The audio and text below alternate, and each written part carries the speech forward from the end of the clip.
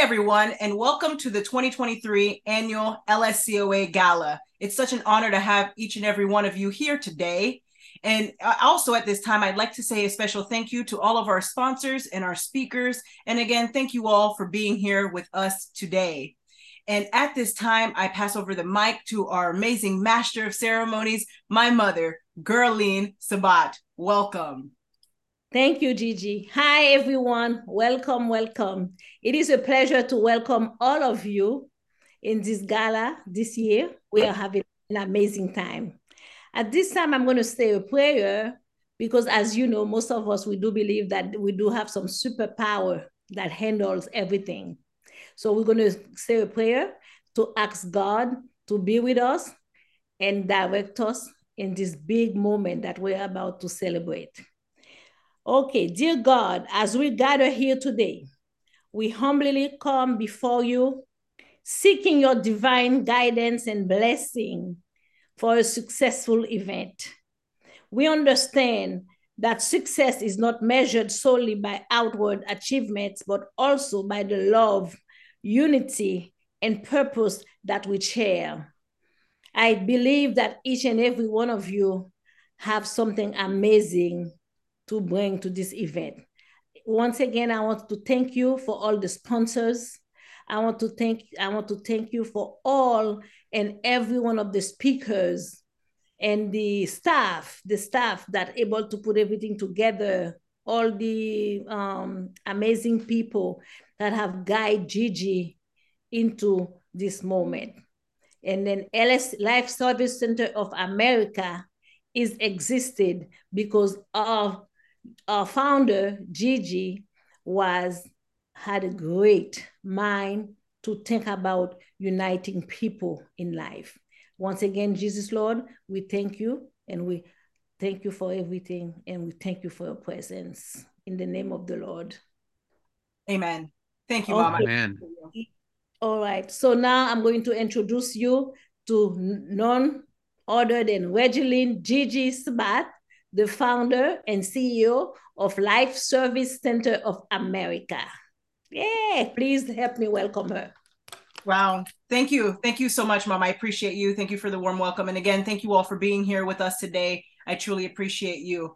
Now, at this time, I'd like to give you an overview of Life Service Center of America. So essentially, Life Service Center of America started just a few years ago, and I'll never forget, it happened after I almost lost my life, death by strangulation, and God led me to launch Life Service Center of America.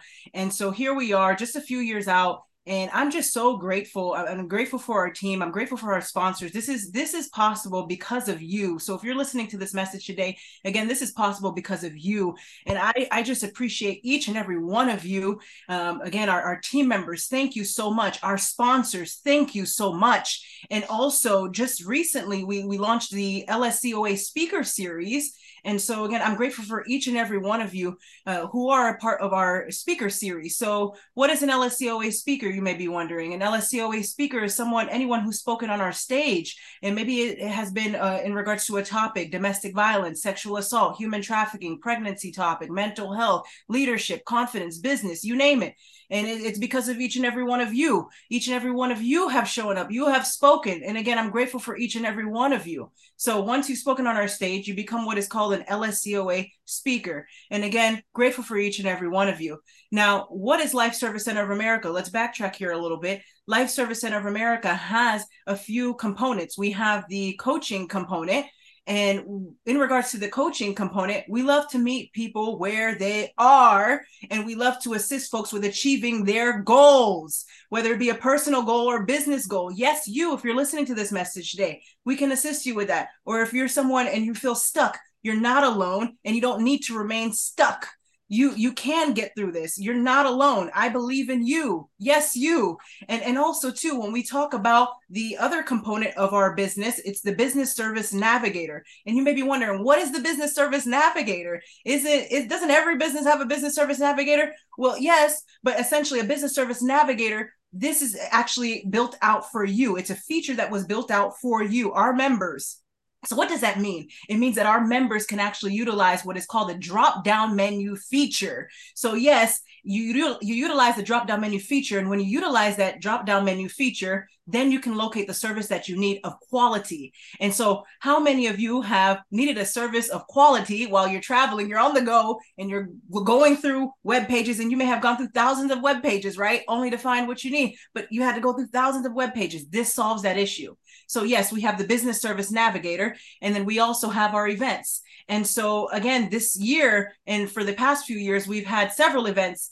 And again, I'm reflecting on this year as well, focusing on 2023 here for a moment. And as I reflect here with each and every one of you, I'm grateful. And I'm grateful for each and every one of you that came out and spoke. Again, we did cover confidence, we covered business, we covered leadership, but then we also covered survivor topics as well, which I know was not easy for a lot of those individuals who spoke at the survivor events. And I know for many of you, it was your first time to speak about that particular topic as it relates to a survivor topic. And I know it's not easy. So if you're listening to this message today, thank you. Thank you all for coming out and speaking and letting your voice be heard. And also, too, your voice truly matters. You are not alone, and keep sharing your voice. I believe in you. And so now at this time, I'd love to move into a Q&A segment. And what is the Q&A segment? So during this time, what we're going to do, we're going to bring up each and every one of our speakers who has spoken up at our event this year. And now, for those of you who could not be with us today, I know many of you have joined us on the online platform. We'll be listening to this later. And I want to say thank you again for coming out and speaking at our event this year. And so now at this time, I'm going to welcome one of our speakers. He spoke at one of our events this year, and his name is Dan Dominguez. And he spoke at our Global ADHD Warriors Conference. And Dan, I just want to say I appreciate you. Thank you so much for coming out and speaking.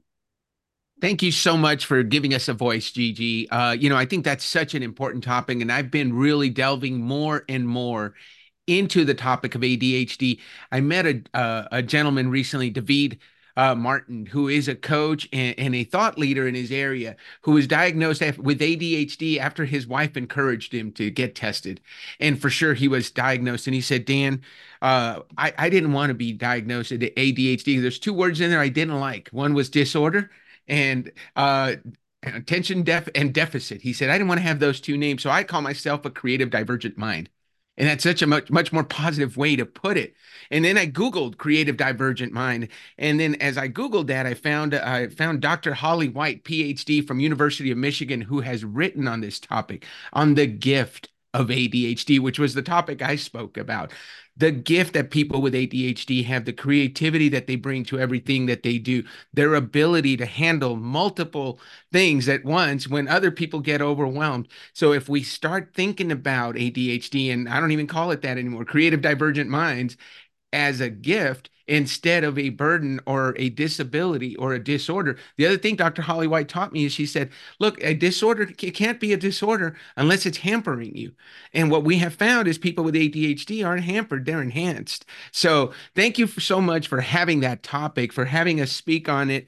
It was, for me, a pleasure to be a part of it and to learn more. And as you can tell, it sparked a search for more knowledge in me.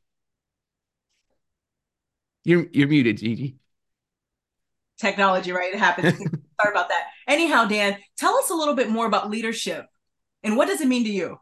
Oh, great topic. So, leadership to me, I've been blessed in my entire life. And, when I was in middle school, I was a leader and I was the wrong kind of leader. I used to get in trouble all the time. I was the kind of kid that could get other kids to do things that they wouldn't otherwise normally do. And I was blessed with a mentor, my vice principal at that school, pulled me aside one day and she said, Dan, I was in sixth grade. I remember this vividly. I'm in her office. I thought I was going to get suspended because I'd been in trouble. And she just said, Dan, you have a gift.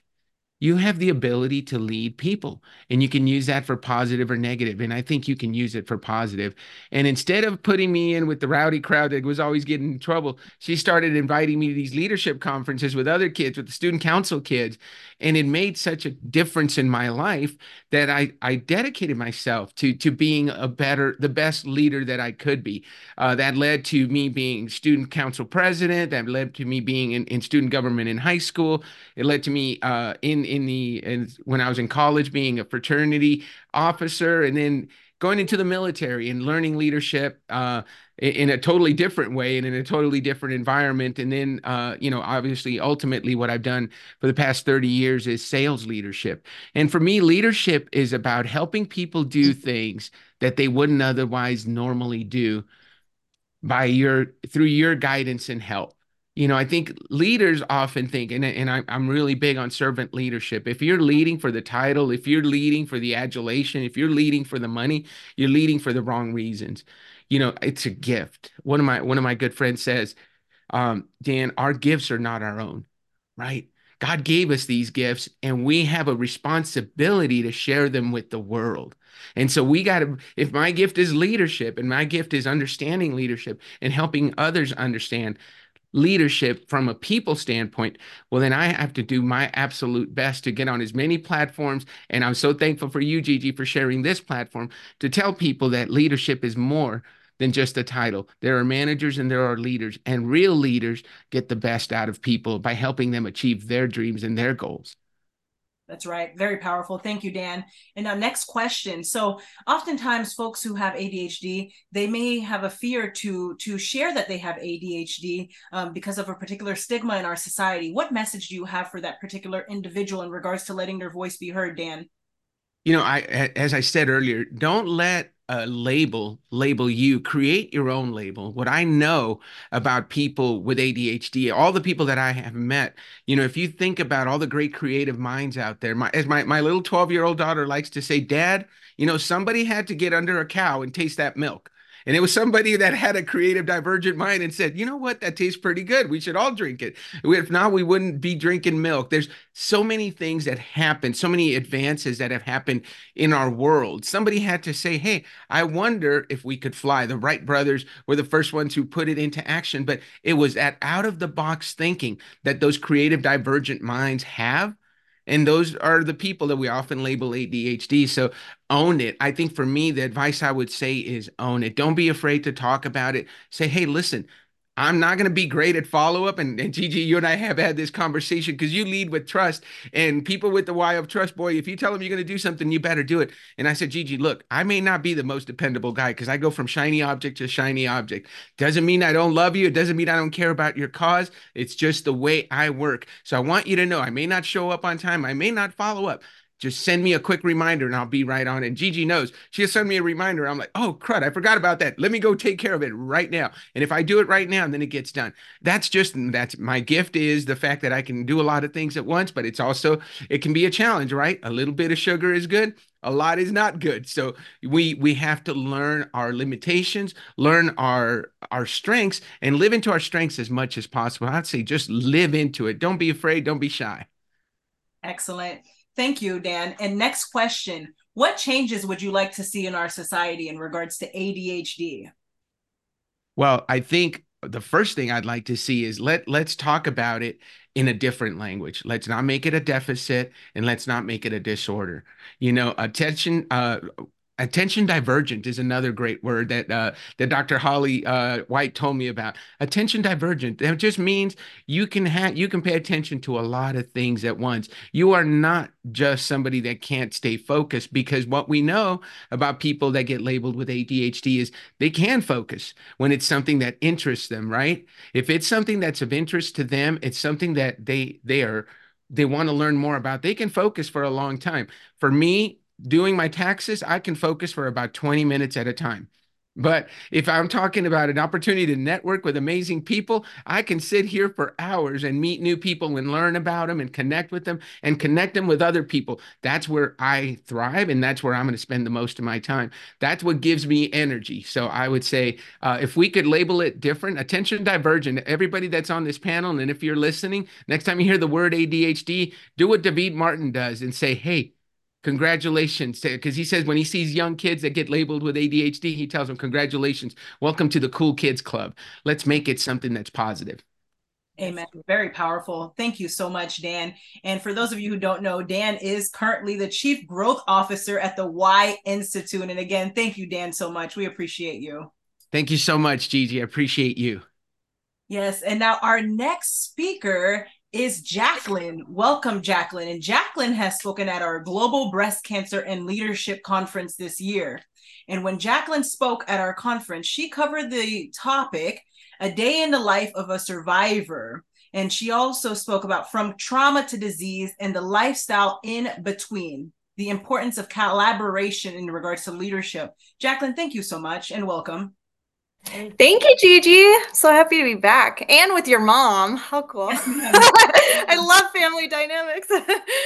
Thank you so much, Jacqueline. And for those of you who are not aware, Jacqueline, she is the breast cancer survivor and mental health advocate, and she's inspired a life of journey of a resilience. Jacqueline is actively working on overcoming trauma and again is a breast cancer survivor. Welcome, welcome, Jacqueline. Thank you. You're welcome. Jacqueline, we do have a few questions for you. So again, you spoke about breast cancer and you spoke about trauma. What changes would you like to see in our society in regards to trauma? Whew. I feel like this is a multi-level question, if I'm being honest. I think awareness and education will be the first, but are a big part of it. But going within can really show up later on in your medical appointments. So I also believe trauma can lead to disease. So the more aware you become of your body, where your emotions are held, and how you're feeling, that'll help you go, like I said, into the system. And for example, I went and I got something said by a doctor, and it was not, this is actually praise. I love the doctor, but I was triggered. And I didn't know why I was triggered. I brought that into a therapy session because I was working on the fear of death. Overcome death. You can overcome any new diagnosis that comes your way. So I went into this session and I said, I have to conquer fear of death. And what I learned was I might have been triggered by the tone that was given to me, which was no wrong tone, just a trigger of my own. And that tied back to abuse as a child. So you don't know the way that it can tie in. And the more you're aware and the more you react with others is very important, because my doctor would have never known that. But knowing yourself, and when these moments come in, you're able to say, okay, let me take a step back. Why am I feeling this? Where am I feeling this? And the more awareness you have of your body, it also translates into medical. So I would love to see the mental health and the physical health realms tied together so they get the support they need, the learning the body they need, whatever works for you. And it'll also help you choose your path to healing, because I believe we all have an individualized plan to heal, and only you know what's right for you. So by learning yourself, it'll translate to both. Excellent. I love it. And now in regards to breast cancer, tell us a little bit more about your breast cancer journey and how were you able to truly push through? Community and mindset. And it's still something, I'm not going to lie, that I am actively working through. I've had a couple new scares as well, including endometrial potential cancer. So it's something that you'll always keep going through, but your mindset and learning yourself is extremely key. And I know that even your community and your support system, who's around you, that goes for a medical team, and that goes for your friends, your families, your coaches. You just really want to start looking at your support system as a whole to help uplift you as you go through, and those that'll honor the choice at the end of the day that feels right for you. I love it. Thank you so much, Jacqueline. And now you also talk about the importance of collaboration. What message do you have for someone who may have a fear of connecting with others? What message do you have for that individual? Oh, I'm one that just says, I understand it's hard. I've been afraid to ask for help. I have been afraid to even jump or speak my piece. And this is where the trauma part comes in. Mine was trauma related. Theirs may not be. I'm not sure.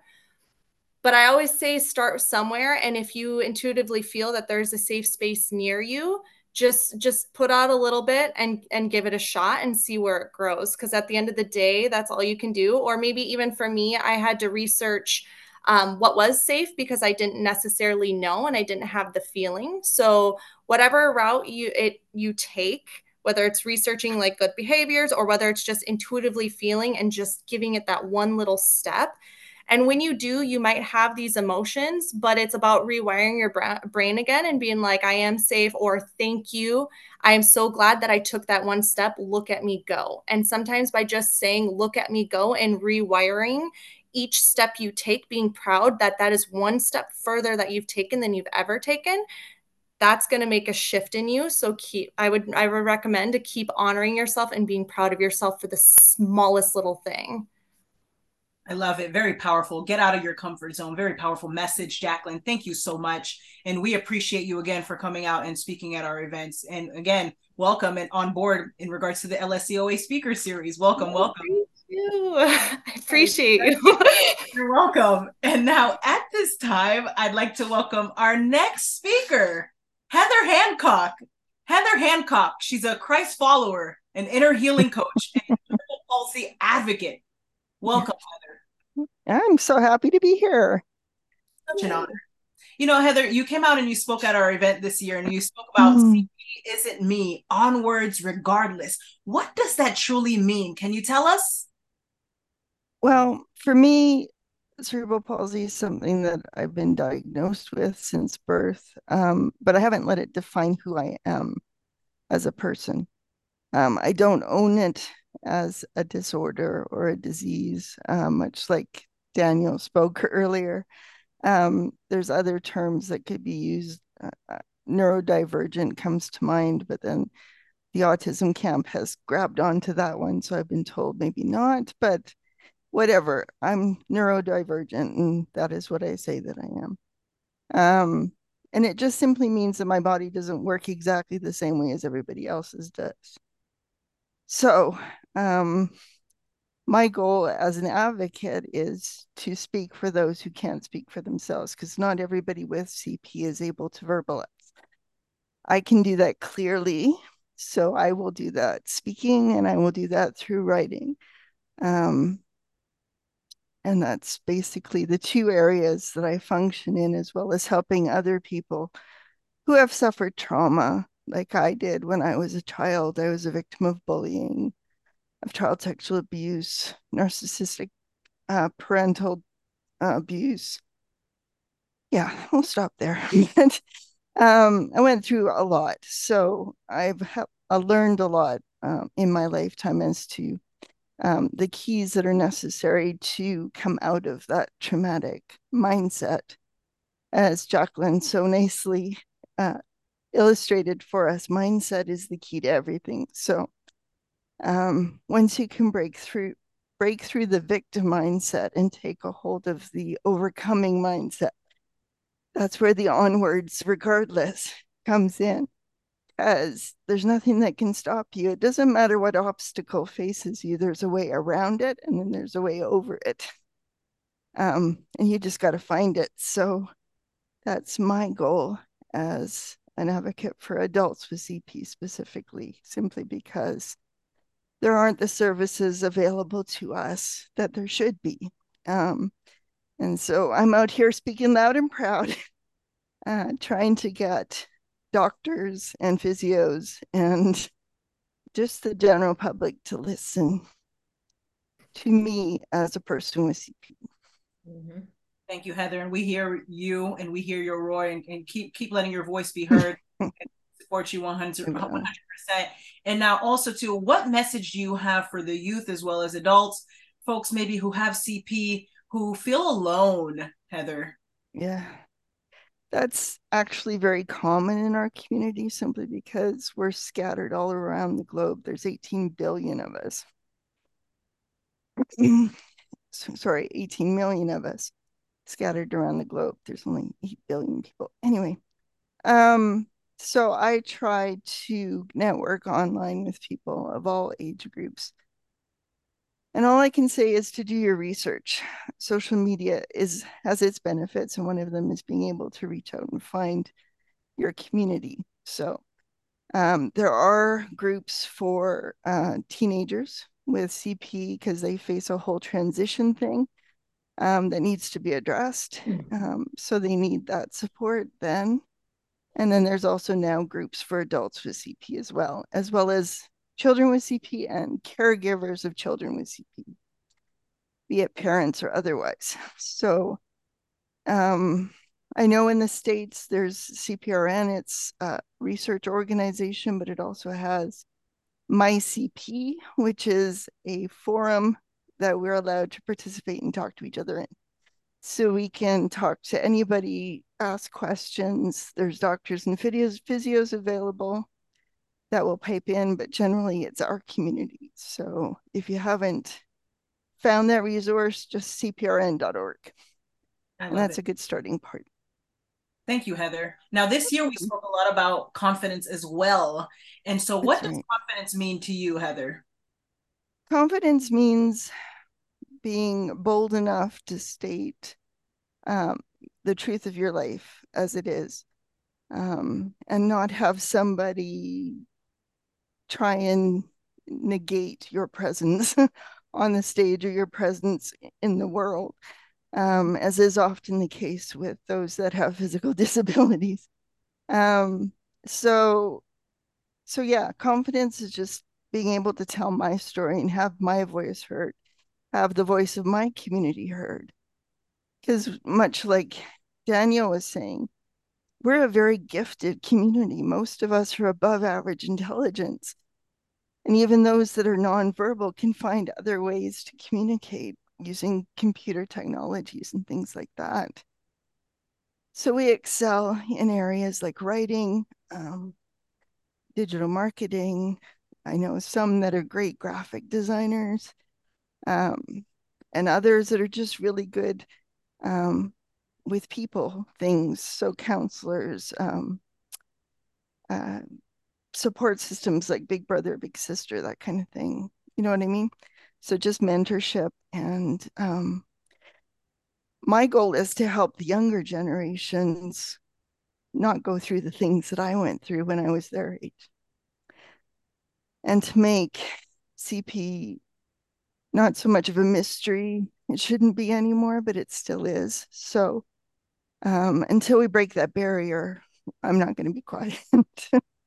And I'm going to speak whatever stage opens up to me to do it. So that's why I'm here, and that's why I roar. Thank you, Heather. What's the title of your book? Sister Lost. Sister and it is a fictional book, but it does address the treatment of people with CP in Canada historically from the 1800s to the early 2000s. So it's fun to be able to educate while you also write fun stories. So it was a joy to write.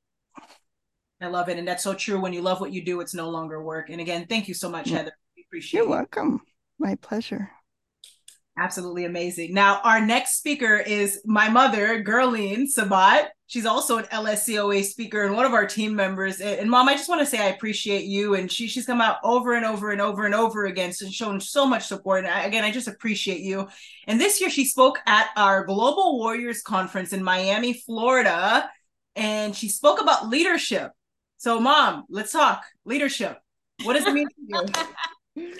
My first thing in leadership is that you have to be a great leader, you have to walk the talk. Meaning, you need to know your information. You cannot go telling people this is what you expect from them, and you yourself, you don't know what you're doing. So you need to know, you need to be well informed and well educated on what you are leading. Okay? That's my first thing. The second step, I've always said to my employees is that when you are a leader, you need to learn to train. There are 2 or 3 people that you can pick. Those people, you look at them and you see your replacement in them. These are employees that are functioning just like you. But you as a leader, you have to be confident enough to know that one day you will not be there and somebody has to do the job. I have worked in hospitals as a leader, and to this day, they are calling me, telling me the great job I have done and how I picked one nurse to do this. I sent her to school. I pick another nurse to do something else, I send that person to school to learn that. They are great leaders themselves now. So that is what a leader is supposed to know. And that's what you're supposed to do. And there are many, many other examples of leadership. Like I've always said, leaders do not dictate people what to do. They work with getting people better at their skills. I think that's very important. Yes. Yes, ma'am. Now let's talk about teamwork. How important is teamwork? Oh, teamwork is very, very important in leadership. Like I told you before, you have to know your stuff. So I'm going to give you an example. Let's say you are the director of a nursing department, right? You need to be good at what you do yourself. If you have nurses that don't know how to start an IV, you better be the best at starting an IV. Because when your employee comes to you and said, hey, I need help to insert that IV that I cannot do it, you're going to go and you're going to march like a leader and do it. So that is teamwork. And I believe in teamwork. You have to create an environment for great teamwork. Okay? You don't ask people, again, to become great team members. They see you walk, they follow your walk. One day, as I was telling Gigi one time, I don't know if you remember that, I had a lot of babies being born in one of the hospitals that I was the director of the OB department. And I went to work at 7 o'clock in the morning with my high heels, my two-piece suit, getting ready to do my desk work and everything. And then there was that one doctor that came in and had babies after babies, babies after babies. Guess what?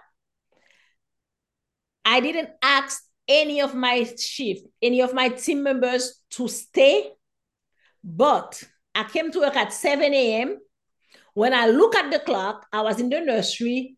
It was 2 a.m. I turn around and I make a look. I say, oh my God, all of you guys stayed? They said, yes. They called me Miss Gerlin. They said, there is no way we were going to leave you, Miss Gerlin. No way, because you are always there with us and for us. So we're not going to leave you. So at 3 a.m., I had to find a place to put those nurses to sleep that had stayed. These nurses stayed from 7 a.m. and now it's 3 a.m. And then I had to get the CEO. I called the CEO. I said, I need beds. I need to get these nurses somewhere to sleep because we are the team for 7 a.m. later. So the night shift, they told me, wow, this is a sign of a great leader. For your team member to stay with you until the next day, you are doing something good. So it says your employees knows. They know, they all know that. So just be the person you want to be and don't be a dictator. And everything is going to fall into place. But be knowledgeable. You have to know your stuff. Thank you. Stuff. I love it. Thank you, Mom. We appreciate you. Now, our next speaker is Manny Blue. Yes, Manny. Yes, you. Manny Blue. He's an entrepreneur, author, and philanthropist. And Manny, you spoke at several of our events this year as well. Very powerful talk. And you also spoke at our Global Warriors Conference this year, and you spoke about positioning yourself to win. Again, I'll say it again, positioning yourself to win. Why is that so important, Manny? Take it away. You know, a lot of times we as entrepreneurs, we get caught up in the moment of chasing our dreams, which is rightfully is what we should be doing. But in the process, we neglect little things that can destroy that goal, that dream, right? And this is something that I personally experienced.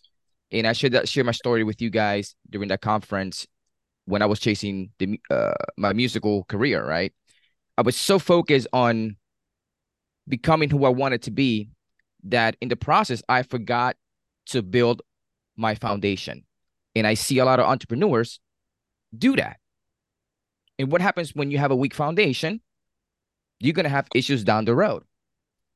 If you build a house on a weak foundation, you better have some money to start paying people to come help you fix the house. It just becomes a bigger problem as the time goes by. In my case, I had a weak foundation. I was building this dream, and I was able to achieve most of that stuff, but then it all came crumbling down. Why? Because I did not position myself to win. And in the process, it led me to a level of depression where I contemplated suicide because of it. So when I got back up, after going through that storm,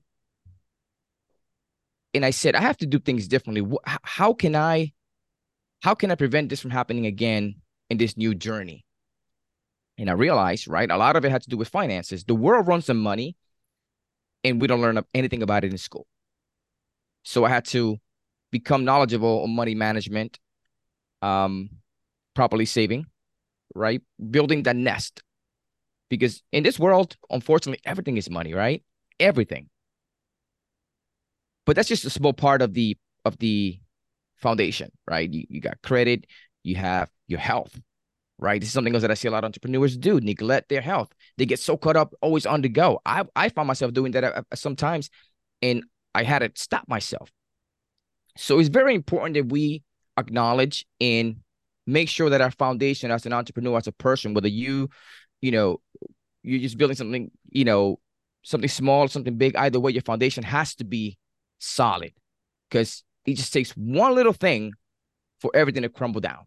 And I've seen it happen. I experienced it myself. Wow. Thank you for sharing your story and being transparent with us. And now when we talk about depression, let's talk about depression for a moment. Depression is constantly, we see it in our society today. What message do you have for that particular individual who does feel depressed at this time?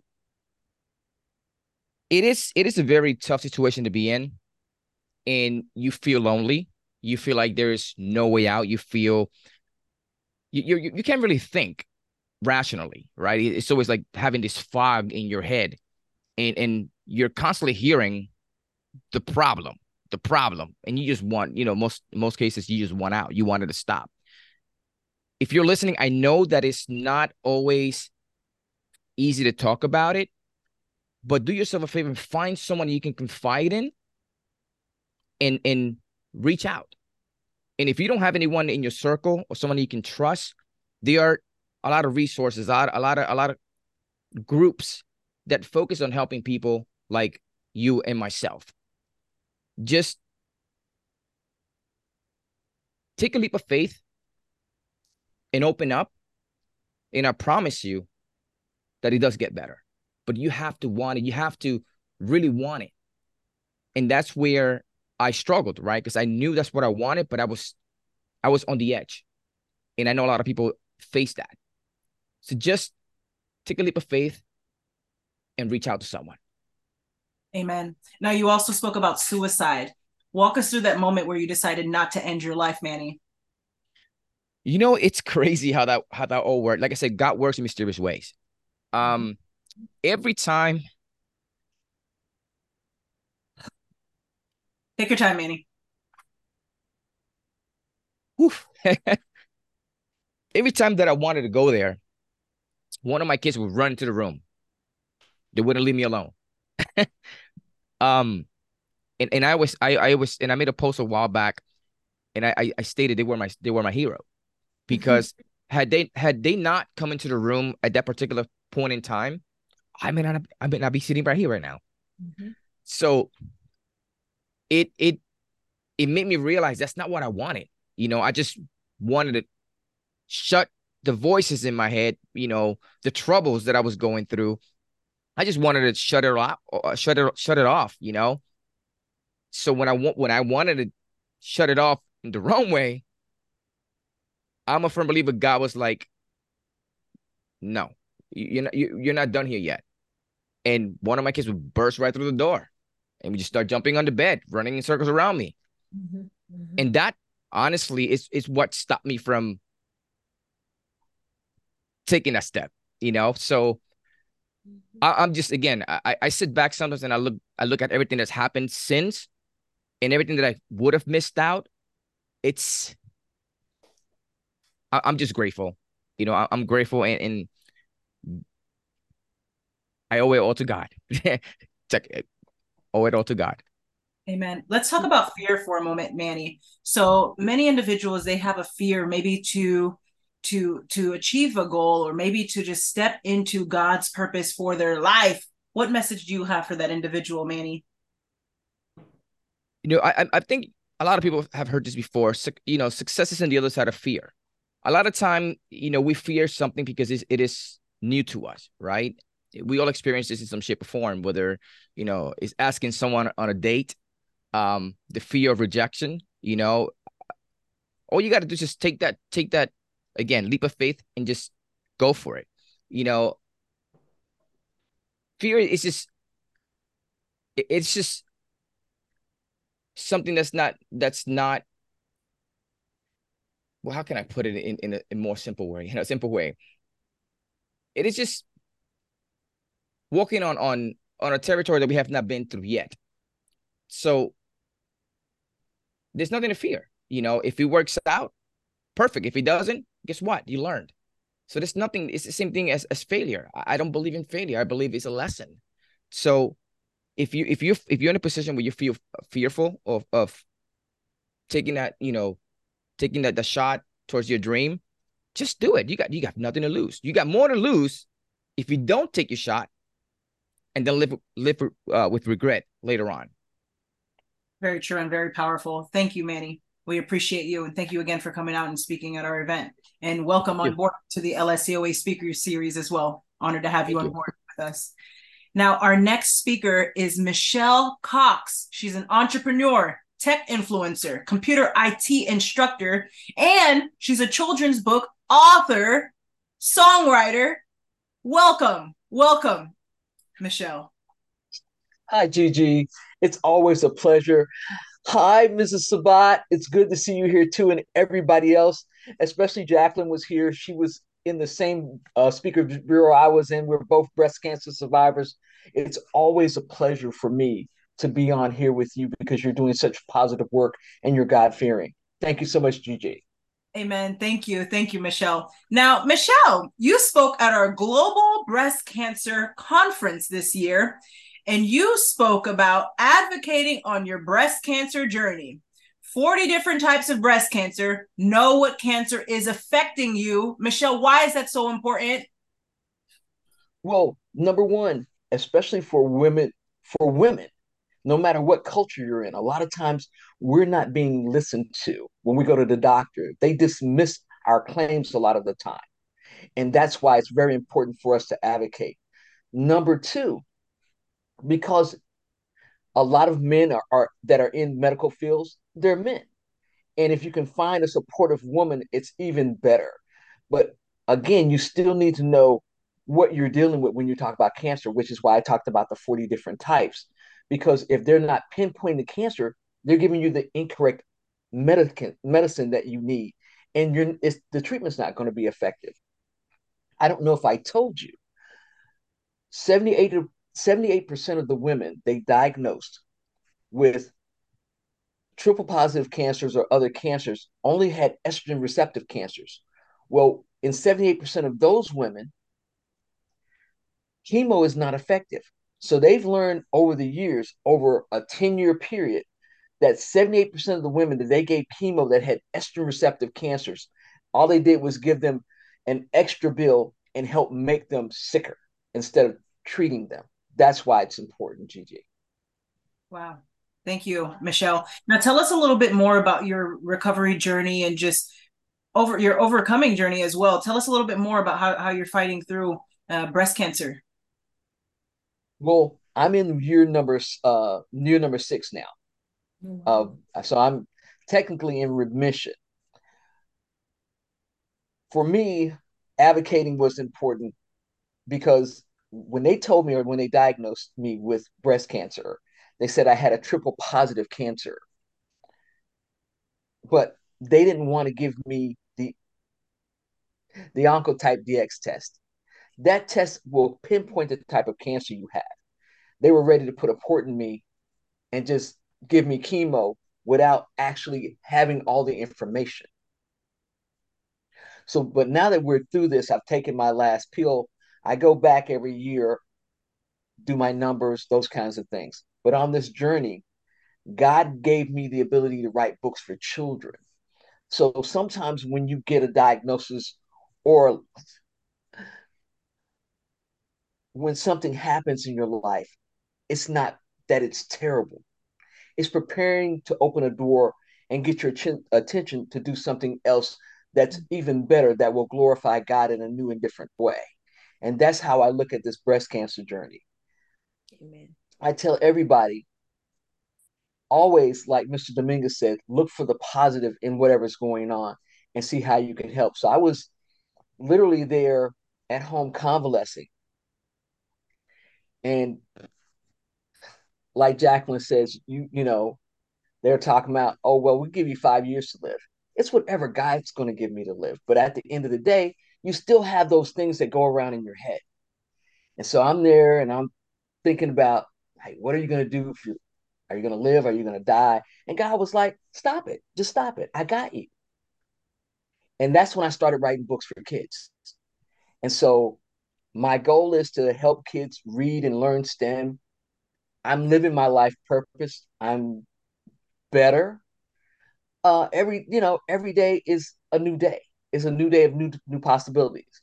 I'm actually working on 8 new books right now. So God is just amazing in my life and amazing, and just having that support of knowing that no, you can think about death, but even if you're going that way, what are you going to do while you're living? What are you doing right now? If you get a sentence that somebody says, I give you 5 years. For me, I turned it over to God. And after turning it over to God, God gave me something to say, hey, I got something for you to do. Get on your job. So I've written 12 books. And this is a whole series called the Mommy Readers Collection. So that's what I do with my time. I also work with other breast cancer survivors. I'm a repository of information for people that want to ask questions on talking to the doctor, talking to the nurse, talking to the oncologist, and making sure that they get the best treatment. Thank you, Gigi. Welcome. I love it. And real quick before I get to reading, I want to circle back to what you said there as far as breast cancer goes. And I recently read a book by my good friend here, Mrs. Elridge. And when we talk about her book and when she spoke about the importance of a mammogram, okay, I'm talking about Whoopi here. We all know Whoopi, right, Lindy? Bless her soul. And when she talked about the importance of a mammogram, let's talk about the mammogram, Michelle. Tell us a little bit more about the importance of the mammogram, please. Well, not only getting mammograms and doing self exams, because I found my own lump. And part of that is making sure that I was checking, not only getting mammograms, but also know what type of breast tissue you have. Because while you can get a mammogram, men also get breast cancer. Let's not forget that. And mammograms aren't always effective with men. So they have ultrasounds also. If you have really dense breasts, you might have false positive readings. Always ask them to do an ultrasound. That way, you're making sure that they're checking and you can catch those lumps early. Also, make sure every month do the self exams. And for the younger women, don't dismiss when you find a lump. Because the first time I found a lump, I was in my 20s. And the doctor was like, it's nothing, it's nothing. I was like, no, we're going to go and check. And it was 27 benign little cysts. But again, don't let people dismiss what you feel. And if you feel something wrong, go see some other doctors as well. Make sure people are hearing you and they're listening. And that way you can advocate and that way you know. So don't let them dismiss it. I don't care how young you are. If you feel something, go get it checked out. Thank you so much, Gigi. Excellent. Now you actually have some comments that came in. Loloida says, I absolutely second this. Self-checks, advocate for yourself. Don't settle for discomfort and be heard. Very powerful. And now, Michelle, lastly, in regards to the breast cancer component, or just in general, being in the hospital as well, what message do you have for the individual in particular who is in the hospital, who may feel alone at this time? Well, number one, you're never alone. God is with you on this journey, no matter where you are. I Amen. remember getting ready to go under, and I asked God to be with me, just be with me. And all the people in the operating room, they prayed with me. So you're never alone.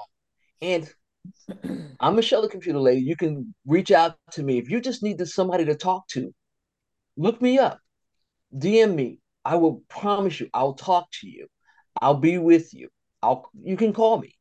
I'm just a regular person that's gone on this journey, and I'm here to make sure, like the people that supported me, let me support you. Absolutely amazing. Thank you, Michelle. And now, earlier this year, I was also a guest on your podcast. And when we spoke about reading, we spoke about reading a lot and the importance of reading. Tell us a little bit more about the importance of reading, Michelle.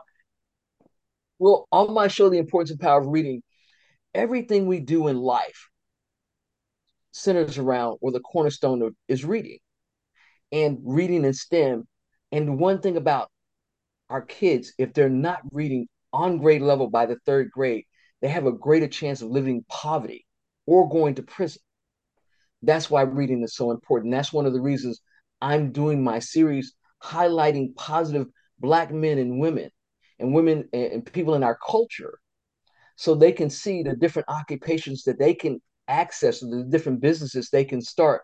But it all starts with that reading journey. And I have some folks on my that come on that didn't even like to read at first, but they realized in order for them to succeed and to become better and to become better business owners, better CEOs, they had to read. And that's why we do that, to make sure that our kids see us read and know that reading is a positive and enjoyable journey. Thank you, Gigi. Excellent. Thank you, Michelle. And again, I truly appreciate you and congratulations on what is it, your 12th book? It's my 12th so far. I'm working on a new one called Mommy, What is Otolaryngology? I write books, STEM books for kids. So anytime they can see themselves being doctors, lawyers, engineers, architects, those are the kinds of books that I write around. And I want them to see that in a very positive way, that yes, you can do it. And here's some guidance in a story form, because all my books are picture books and they're in rhyming prose. Absolutely. Again, congratulations, Michelle, and thank you so much. We appreciate you. And welcome on board to the LSCOA Speaker Series. We appreciate you. And now at this time, I welcome our next speaker, LSCOA speaker, Trina Payne. And thank you again, Trina, for coming out and speaking at our event here. And now Trina she has her master's degree in social work from Howard University and over 27 years of experience. And now throughout her career, she has worked diligently with human service organizations in a local, state, and national level. Welcome, Trina.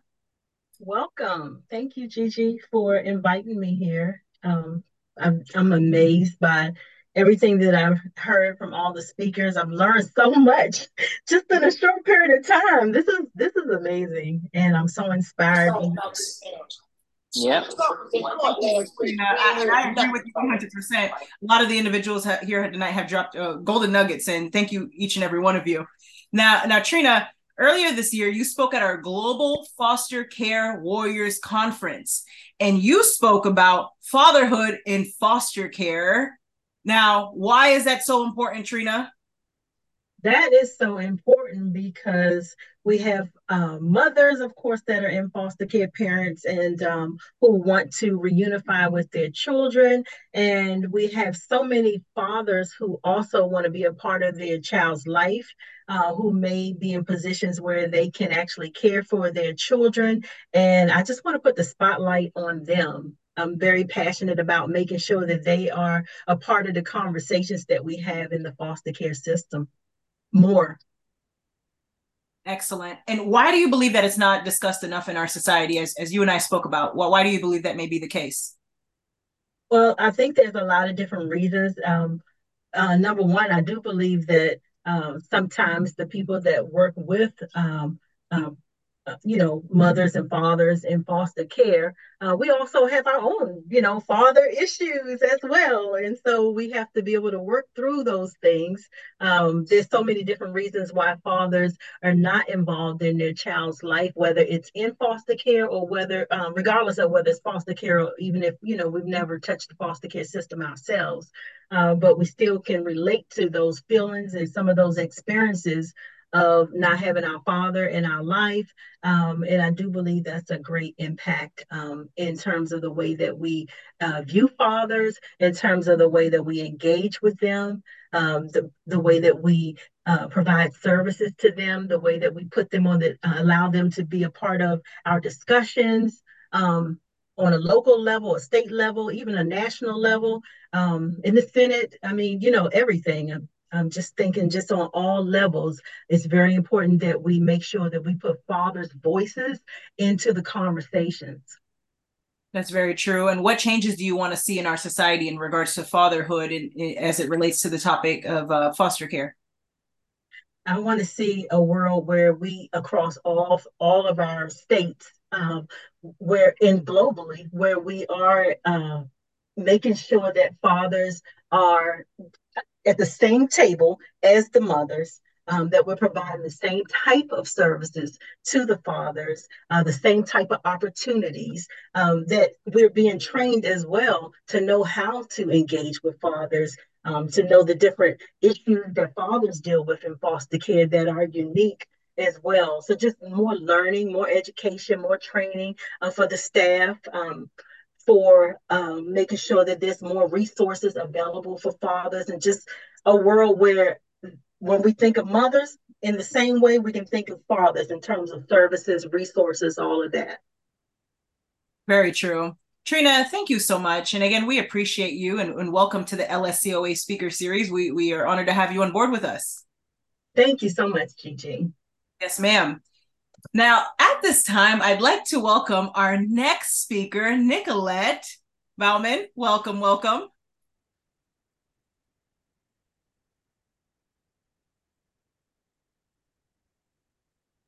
And I can see that Nicolette is here with us. She may have stepped aside for a moment. Not a problem. So real quick, we're going to go ahead and move forward here. And we wanted to, oh, Nicolette, are you there? I am. Okay, great. Awesome. Welcome, welcome. Honored to have you here with us tonight. Oh, thank you so much, Gigi. I am too. I'm honored to be here. Yes, ma'am. And so now Nicolette, she's a certified integrative health and wellness coach, and she's the founder of Integrative Transformational Coaching and co-founder of Healthy Transformation Nation. Welcome. Yes. Thank you so much. It's an honor to be here, like I said. And the last time that I was able to be on this stage with so many amazing speakers, we spoke about breast cancer and my experience that I went through with that. And one thing that I love Michelle was talking about is the self-examination and advocating for yourself. So powerful. My story was I went to my doctor. He did an exam on me. I did an exam a month later. And then 2 weeks later after that, I had a lump. Came out of nowhere. And it's amazing how quickly something like that can happen and shift your life and shift your perspective on life, for sure. Wow, very powerful. And again, thank you, Nicolette, for sharing your story with us. We appreciate you. Now, you talk a lot about from victim to victor, and you focus in a lot on that, and I love it. Tell us a little bit more about why is that so important? Well, because I've always heard like you're a breast cancer survivor, and when you're in survival mode, you're not in thriving mode, and you're stuck in a place that is just you're just getting by, and you're not growing, and you're not developing, and you're not thriving in life.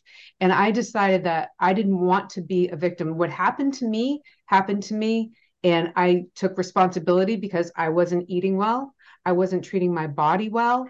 I would put the cell phone on my body, things like that, all these different things that I was doing, drinking alcohol. I mean, I was abusing my body for decades by the time I was diagnosed, because I was diagnosed at 39. And I had been abusing my body for decades. When I was 15, I had high blood pressure. I mean, it was just out of control for me.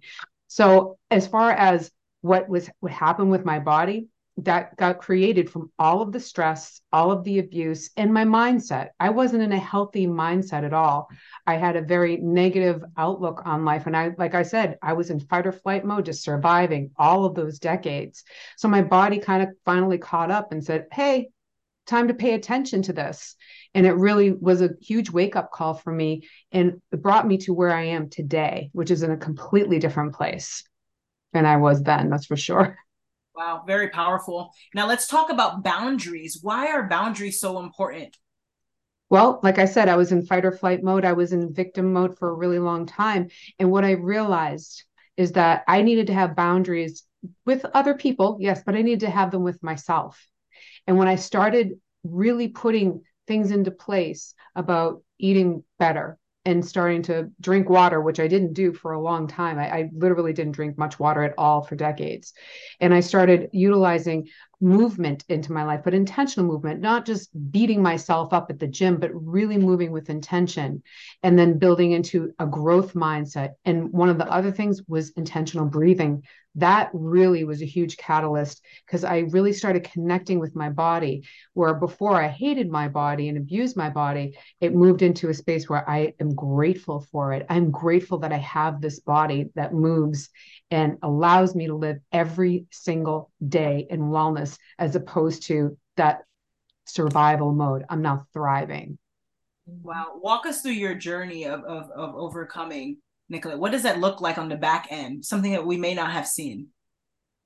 So as far as overcoming my situation with breast cancer, I kind of had the idea that I wasn't ever going to do it again. This is not something that I was going to do again in my mind. And I really started getting into, well, what do I want how do I want my life to be? And what do I want? What do I see myself? How do I see my body? How do I see my life? And so I started working and growing towards that lifestyle.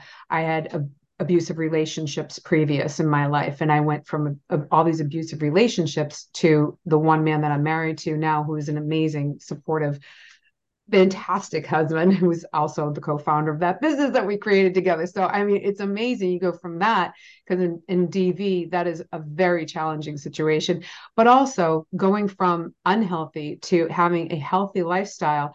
It really wasn't something that was done overnight. It was a process, and it takes time, and giving myself the grace to understand, hey, you didn't do this in just a week. This has been decades. So what I've done is I've learned to really be gentle on myself, but not in a sense of like, oh, anything goes, but being gentle in the way that I talk to myself, the way I treat myself.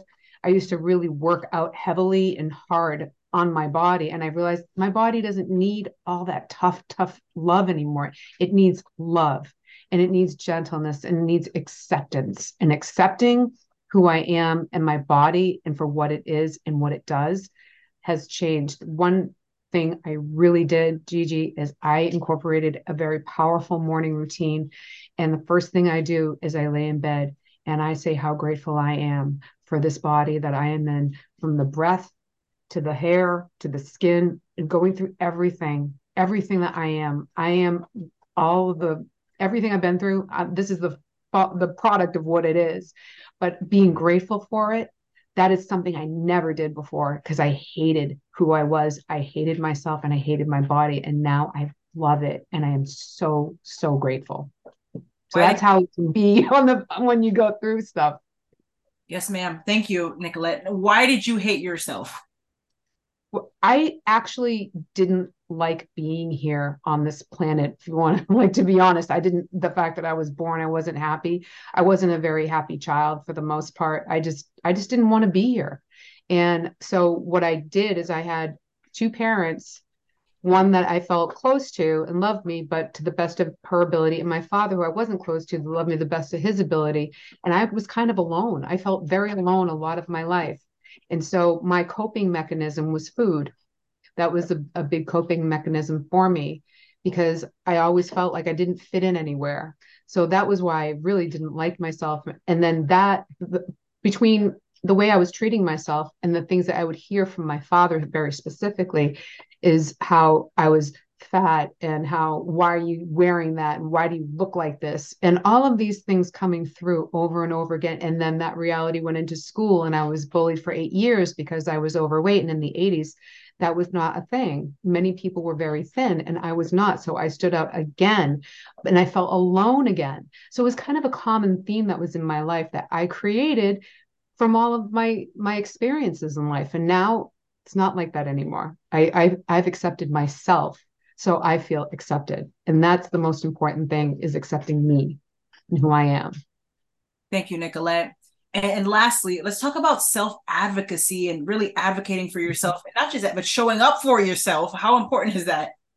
Absolutely. Like what I was talking about earlier, just that early detection. I could have just been like, oh, my doctor, checked me, but that doing that for myself was huge. And when I was going through chemotherapy, I was told that, you got to stick with this. You got to take this heart medication now because I was tacking at 108 in a resting state. And they said, you have to take this shot after your chemo the next day. Well, I ended up in the hospital, and at first I died in the doctor's office, and then I ended up in the hospital.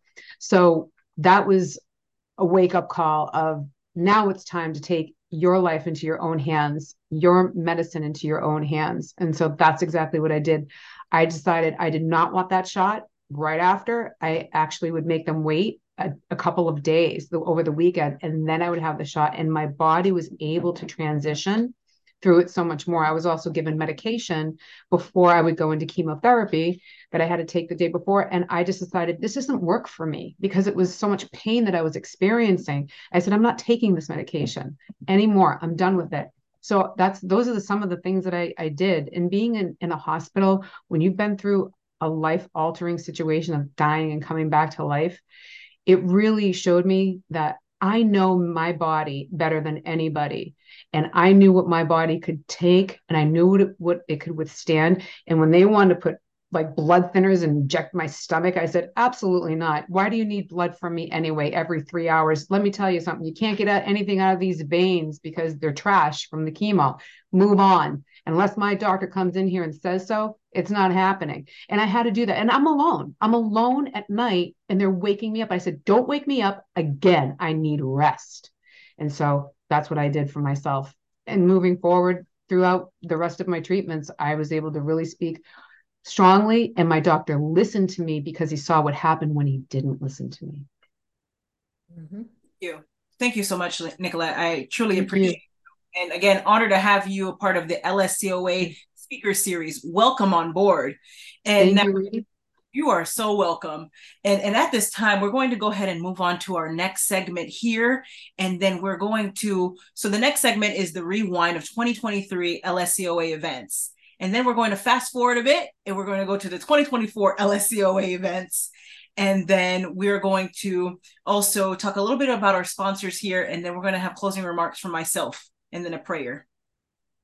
And so now at this time, I'd love to again rewind. We're going to rewind this year. Can you see my screen? You can't see my screen. Okay. Not yet. Try this again. Can you see my screen? Yes. Yes. Awesome. Just going to share this video here. Bear with me.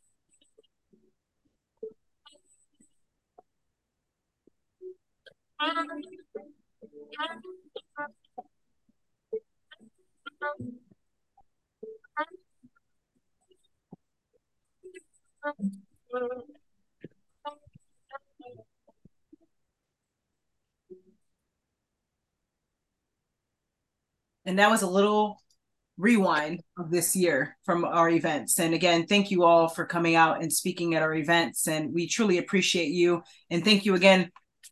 Now, at this time, I want to fast forward a bit and talk about our upcoming events in 2024.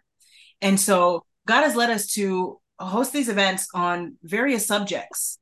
And literally we have let go and let God. And he has selected these topics here. So when we talk about the Global Leadership Conference, that's taking place next year. That's on March 11th, and that will be at 5 p.m. Eastern. Then we have the Global Superpower Conference. That will be on March 19th, at 29th, sorry, 5 p.m. Eastern. Then we have the Global Epilepsy Conference. That will take place on April 26th at 5 p.m. Eastern. Then we have the Global Alzheimer's Disease Conference on May 10th at 5 p.m. Eastern. Then we have the Global Stuttering Conference. That will take place on May 17th at 5 p.m. Eastern. Then we have the Global Health and Wellness Conference. That will take place on May 24th at 5 p.m. Eastern.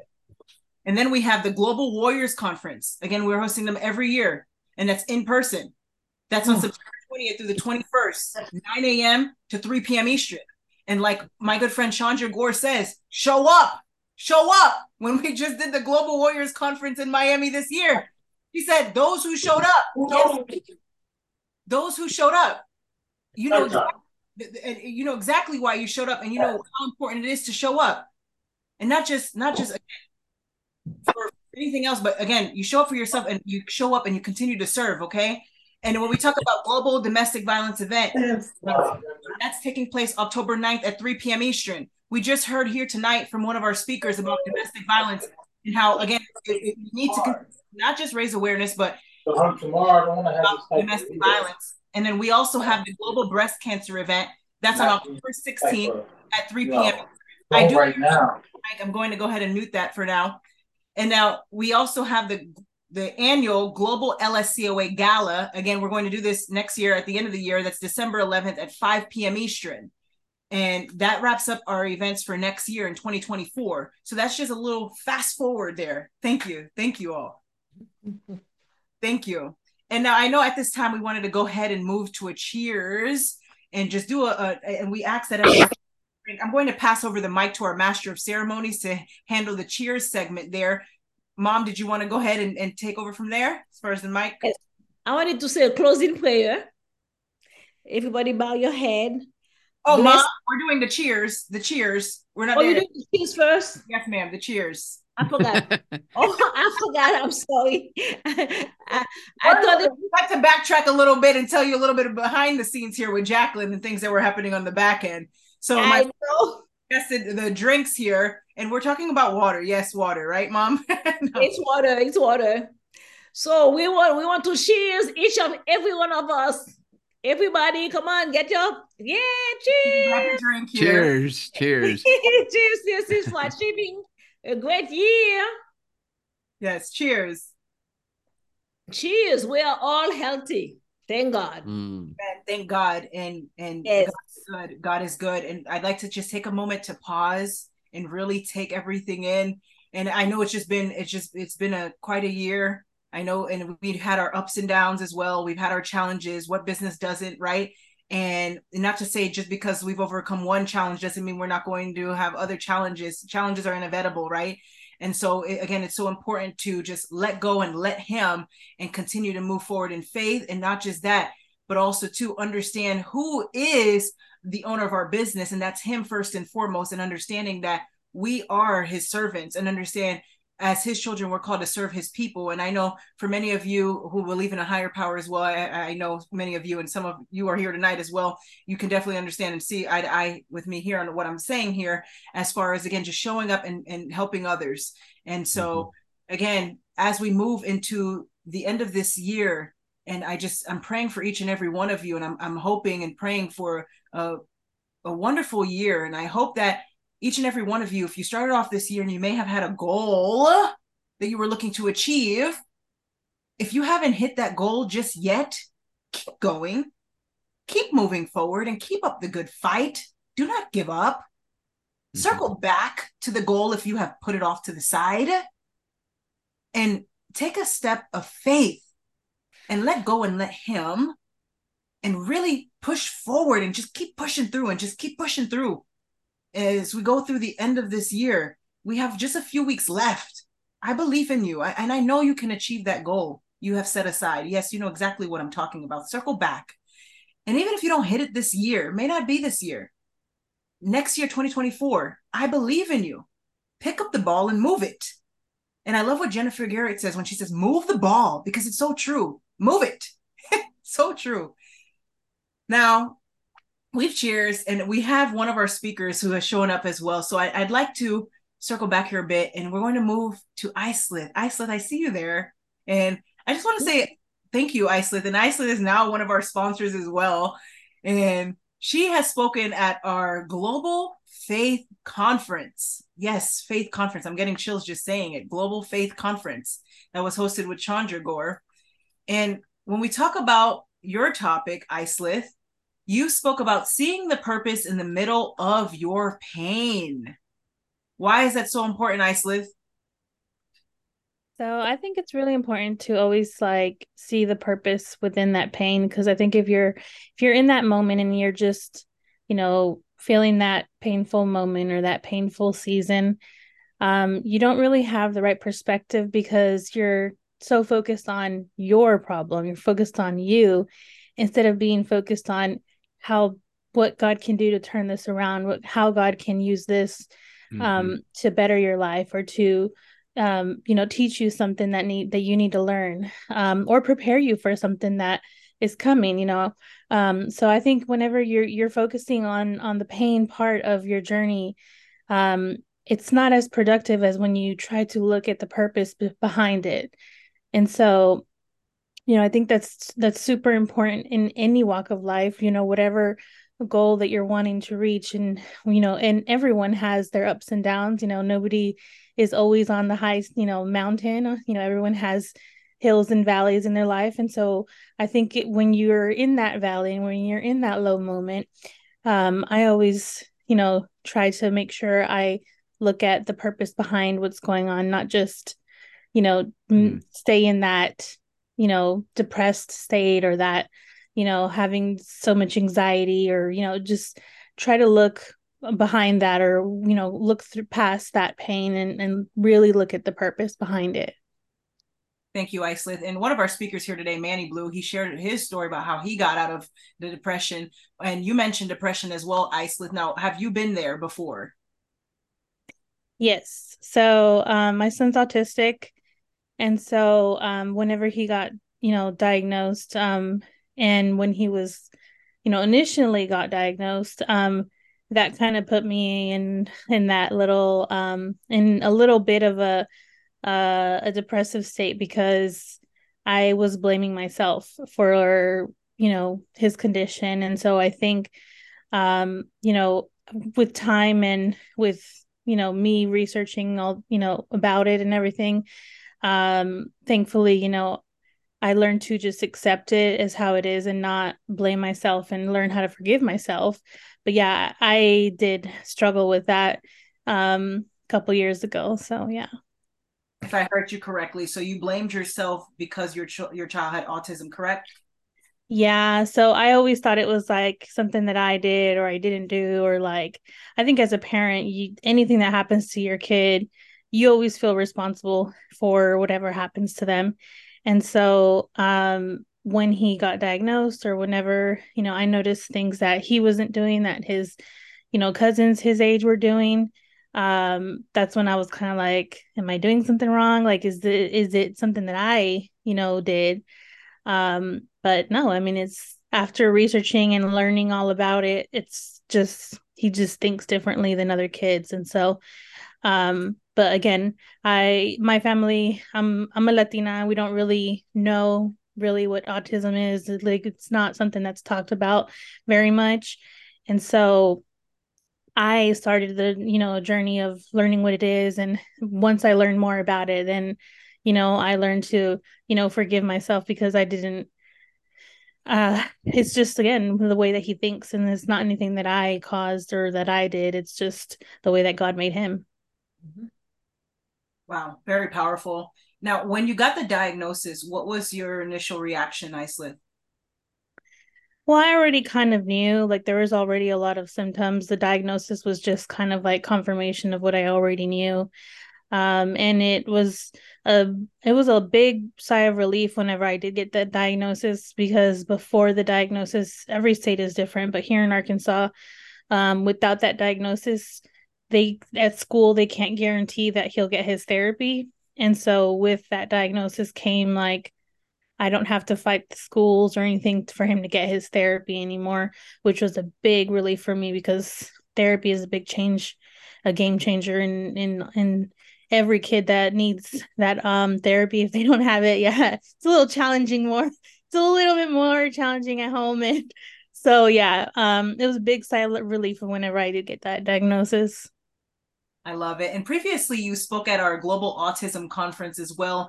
And you spoke about some of the changes that you'd like to see in our society, but as well as some of the things as far as the education component goes, as far as devices go. Tell us a little bit more about it. Yeah, I mean, I think, you know, especially in the Latino world, that they don't know very much about devices. They don't know how to work them correctly. You know, I think it's really important, you know, especially in the schools to, you know, have a little like, you know, class for the teacher or for the parents. You know, we're in the 21st century. I think, you know, most people already know how to use the devices, but there's a lot of like immigrant families that immigrant here that they don't have access to these devices. They don't have access to what they have access to here. And so they come here and they don't know how to use these devices or how to help their kids. They don't even know how to write an email, you know? And so I think if, you know, the educational system would focus just a little bit more on like the parent side of things and help the parents be better parents to their kids, I think it would greatly help, you know, the kids and the parents too, because there would be more of a leadership position in that parent at home and them not have to completely rely on the educational system. That's very true. And so you talk about faith a lot, and you also talk about pain and trauma. Let's talk about the trauma component. What changes would you like to see in our society in regards to trauma and discussing trauma? So, I mean, everyone has had childhood trauma. You know, whether it's big or small, there's definitely always something that, you know, caused some kind of trauma in your life. And so I think whenever we have that outlet of and knowing what an outlet is, because a lot of the times, you know, you grow up and you don't really do anything to help your mental health. You don't really do anything to help you. And so I think if they would, you know, even in the school system, if they would have, you know, some kind of class to like educate people how to help themselves if they're going through that, you know, anxiety or depression or any kind of mental illness, you know, I think it would be extremely beneficial, especially now with COVID. COVID changed a lot of things. And, you know, I think mental health is a lot more important now than it was before. And I think COVID has a lot to do with that because it kind of isolated us. And so everyone's having to like relearn how to be together again. And so I think it would be extremely beneficial for everyone to, you know, grow up and have that, you know, taught to them and how to go through that trauma and really feel what they're going through and not just kind of numb the pain, you know. And so I think any kind of trauma needs to be addressed. And I think it would definitely help, you know, like scores and school, you know, I think it like all the schools, they would probably benefit from having the students have some kind of course to how to help themselves in those moments. Mm-hmm. It's very true, very powerful. And many of our speakers here tonight have spoken about that as well, as far as mental health goes. So let's circle back to mental health and let's talk about it for a moment. Iceland, why do you believe that it's so important to talk about mental health? I think it's important to talk about mental health because it needs to be addressed. I think, you know, so many people, they go through things in their life and they don't heal from it. And so they just kind of like go through life and they're in this like stage of, you know, just kind of going through the motions and they're not really being intentional with their life. They're not really being, you know, the best them because they're still holding on to that trauma. They're still holding on to whatever happened to them.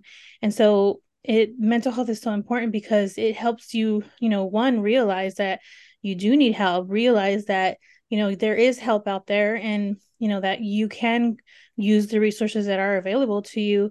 But then also it helps you remind yourself of who you are and whose you are. I think it's really important.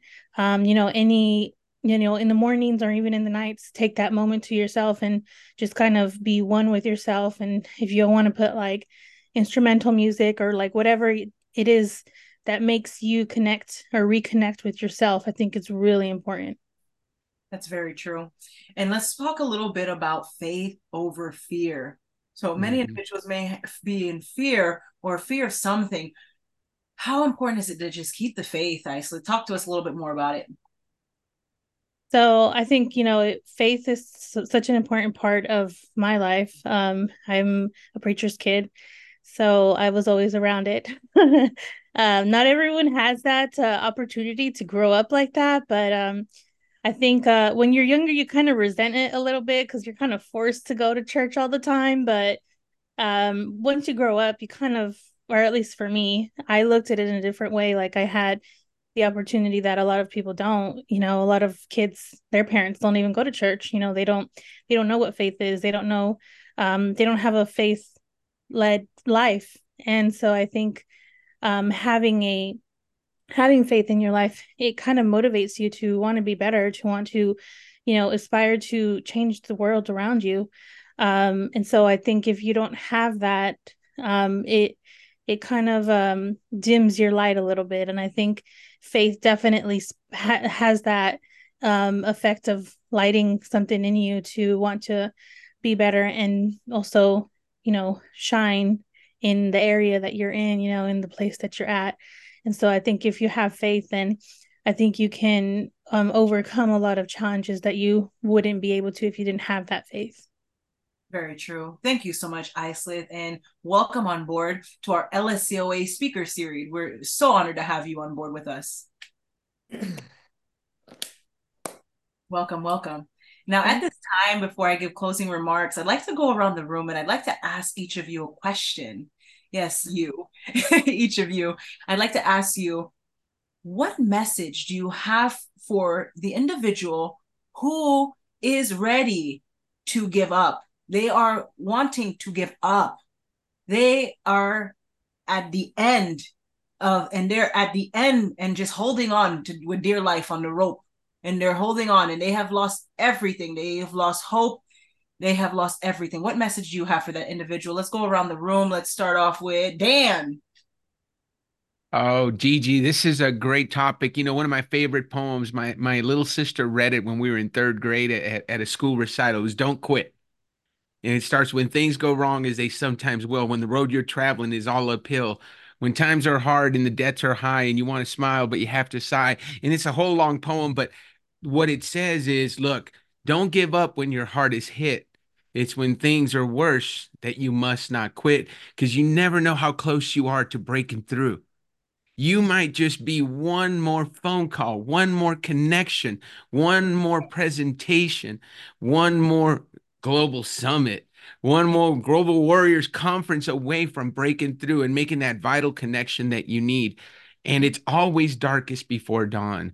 So I know, we everybody on this call has survived some tough things. And that when you're going through it, you're like, oh my gosh, I'm not going to survive. Then when you get on the other side of it, you look back and you say, man, I'm so glad. Manny, you shared something very vulnerable today, but I know that you are better, you're stronger because of what you went through. Every single one of us here has gone through that. And you can't see it when you're there, but understand that on the other side is some brightness, and just don't give up, because you just might be that one next step. Amen. You may just be that next one step. Very powerful. Thank you, Dan. Thank you, Gigi. Welcome. Let's go to Michelle. Michelle, are you with us? Mm-mm. Okay, so I'll go ahead and go to the next speaker. Mom. Mom. Hit it with that. I'm going to follow your model. Gigi has a poem that she wrote. You remember that poem, Gigi? Don't give up. Yes. Yes. And that poem, when it's tough, when it's hard, when you think there is nothing else, don't give up. Call someone. Always get a little group of people that you can know that for sure it could be on your one hand. You have about 5 people in your life Some of us have one, some of us have two, but at least know that there are 5 people in this world that if something goes wrong and you feel like you cannot handle anything anymore, that everything is about to close on you, call somebody. I was at a conference with Gigi back in, was it in Texas? Yeah, in Texas. And Gigi gave a speech. It was right when COVID was really, really, really bad. And I remember she said, if you know someone and that person came into your mind in this moment of COVID where people are very depressed, they don't know what to do, they are scared, pick up the phone. That one phone call might save that person's life. I never forgot that. It stayed with me. I believe it was about 3 or 4 years now. It stayed with me. So don't give up. Call someone. If you can get an answer, call somebody else. Somebody will be there. Call me, call Gigi. We'll be there for you. Love it, Mom. Very powerful. Thanks, Mom. Yes, very powerful. And now let's go to Jacqueline. I feel like I'm sensing a theme, but I at the end of the day, listen to your intuition 100%. And like was just mentioned, if somebody pops into your head, it's probably for a reason. Look for your resources, look for the foundations near you, the support you do have. And sometimes you might even be looking for the other survivors that are speaking up, because I know that that can play a pivotal role as well. So no matter what, you're not alone. There's so many resources. There's so many people out there willing to help. Just look around. You've got this. You've got this. Love it. Wow. Very powerful. Nicolette, let's go to you. For I know the plans I have for you, declares the Lord. Plans Amen. to prosper you and not to harm you. Plans to give you hope and a future. And there is so much truth in that. And knowing that we are not alone. When we are feeling that way, we are not alone. It is a very tough place when I was alone, like I said, when the whole time I was talking about that, but you're never alone. And also one thing is, what has worked for you in the past that has helped you when you've been through tough times like that, when you felt alone? Because there's a lot of jewels within inside of you, as well as being able to reach out to support systems as well. I love the 5. That was beautiful, the 5 people. Thank you so much. Thank you, Nicolette. We appreciate you. And let's go to Michelle. All right. What I tell everybody when you're in a space that you're feeling disconnected, that's what we're going to call it. Not that you don't believe, but that you're just disconnected. Number one, know that God is always with you, regardless of where you are. And God sees us where we are, accepts us where we are. So if you're having a hard time, you're dealing with an illness, a disease, a diagnosis, always go to God first. Then always look for support that you might not even think you have. If you're not having a good day, let people know. Like Mama Sabat said, let everybody know that, hey, I'm having a rough time and I just need to lean on you for a minute. Because as we push through those hard times, as we push through those challenges, there is our purpose on the other side. Thank you, Gigi. You're welcome, Michelle. And let's go to our next speaker, Trina. Well, 2 speakers have already said some things that was on my heart. What also comes to mind is what I was thinking about first thing this morning. My pastor always says, medicate on the word, on the word of God. And so medicating, meaning taking that word in, whether it's the Bible scriptures, whether it's words of encouragement or other things that, are working for you. But in addition to medicating on the word, meditating on the word. And God was talking with me this morning about the difference between medicating and meditating, because when you meditating, you are pondering, you're going over it again. So he had me in Proverbs 3:5-6. Trust in the Lord with all your heart and lean not towards your own understanding. In all of your ways, acknowledge him and he will direct your path. And so I was literally meditating on it over and over again. And it just took on different levels and depths. And it was just awesome. And he just reminded me that, he is a way maker, like absolutely, positively. There's nothing that you can't do without him. And so I'm just fired up on this meeting here. I was going to say, preach. Wow, very powerful. Thank you. And now let's go to Manny Blue. And please tell us, Manny, because I know many folks are wondering, where does the blue come from? The blue hair and the blue name. I know they always ask, Manny. Tell us that first and foremost. Well, before I answer the question, so the blue hair, the blue name actually was my stage name when I began the music journey. I grew up without my father; he wasn't in the picture.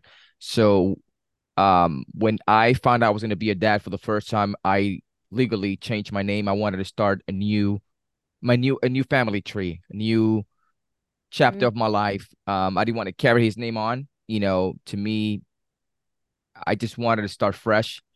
And the blue hair was just a gimmick. It was just a stage thing, and it just became my trademark. I love it, Manny. And Manny, what message do you have for that particular individual who may be ready to give up? Every challenge is an opportunity to grow. And like Daniel said, I know at that particular moment, you don't see it, but when you're feeling defeated, you're feeling like you're at rock bottom, the only way is up. The only way is up. Hang tight, because life is about to get better. So get ready for the next level of life. I love it. Very powerful. On fire. You guys are on fire. Okay. And let's go to Islith. What message do you have for that individual? So I always think of the Bible verse, 1 John 4:4, which is greater is he who is in you than he who is in the world. And so if you're in that, moment where you want to give up, just know that you have everything within you to get out of that. You have everything, within you, and just to ask for help. A lot of people have mentioned that. I think when you're in that state, I think you definitely need people around you that's going to help uplift you, encourage you in your journey. And so if you don't have a community, get involved, start volunteering. And there's a lot of, nonprofits in the whole world. I mean, and so just definitely get involved, because once you're around those type of people, your mindset will change. You'll be, especially if it's a faith-led nonprofit, you will benefit from that. So just know that, there's that saying, a bad day is not a bad life. And so just think of it, think that you might be going through that right now, but that's not the end of your journey.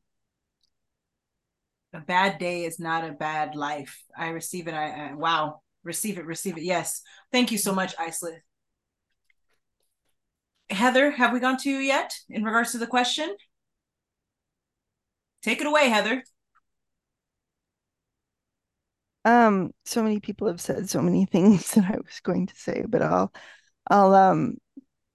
revert to my life psalm, which is Psalm 139.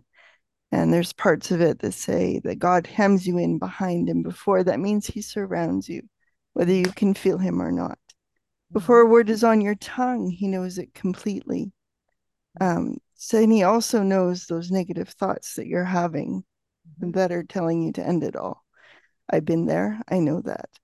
I would encourage you to grab a journal if you don't have anybody to talk to, and write your feelings down on paper, because it can give you a lot of self-insight, and God can also speak to you through those words. I would also challenge you to find words in scripture to counter the negative lies, because those negative thoughts are nothing but lies. God's word says in Psalm 139 that you are fearfully and wonderfully made. That means he knew what he was doing when he made you. And it also says that all the days ordained for you were written before one of them came to be. So that means he has a plan and a purpose for you here. And only he gets to say when that ends. So keep yourself focused on him, keep yourself grounded, keep resisting the negative thoughts because, again, they are lies. And when you do find somebody you can talk to them. And just keep searching for others that are going through similar situations to what you're going through. And don't give up. Like Manny said, the only way from the bottom is up. So I will leave it at that. Amen. Up, up, and up. And you talk about, for I know the plans I have for you, and I can't help but pick up this candle here that one of my clients gave me. Yes, if you're listening to this message today, I know you. Thank you, thank you, thank you. And when we talk about Joshua 1:9, it says breathe. It says breathe on it. I'm just staying still right now. And it says, be strong. Joshua 1:9. Be strong and courageous. Do not be afraid or discouraged, for your Lord your God is with you wherever you go. And I'll say it again. Be strong and courageous. Do not be afraid or discouraged, for your Lord your God is with you wherever you go. Therefore, you're not alone. And don't give up, as Heather said. Thank you so much. And now I do see one of our speakers here, Kim. Welcome, welcome. And thank you for being here with us tonight. We truly appreciate you. And thank you again for continuing to show up, as my good friend Chandra Gore says, and continuing not just to show up, but you also support. And I just appreciate you, and our team appreciates you. Our hearts go out to you. And when we talk about the conference that you spoke at, Kim, you spoke at our global leadership conference, and you spoke about building and leading resilient teams. Why is that so important, Kim? Oh my gosh, y'all don't have all night. Y'all just got a few minutes for me to talk. Thank you for having me. Listen, I'm driving on the highway like a maniac because I'm going to get here and I'm going to talk, right? So when we're talking about, I'm just listening to everybody. And when I share about my journey in leadership and my journey in I'm the people champion. If you guys don't know, look me up on LinkedIn or whatever. My thing is, let your life be a living epistle read of all men so they may know who you are, right? So living in that world, living in a corporate world, and the word of God says also that all truth is parallel, right? So I don't separate the who that I am from God and who that I am in the world. I just am who I am. Do you know what I mean? So when we're talking about the things that we go through in the corporate world and we go through in our personal lives, and we have to be resilient and we have to be steadfast in our journey, and steadfast in what we do, and steadfast in who we believe, and steadfast in what we believe, it is so important to understand where your foundation comes from.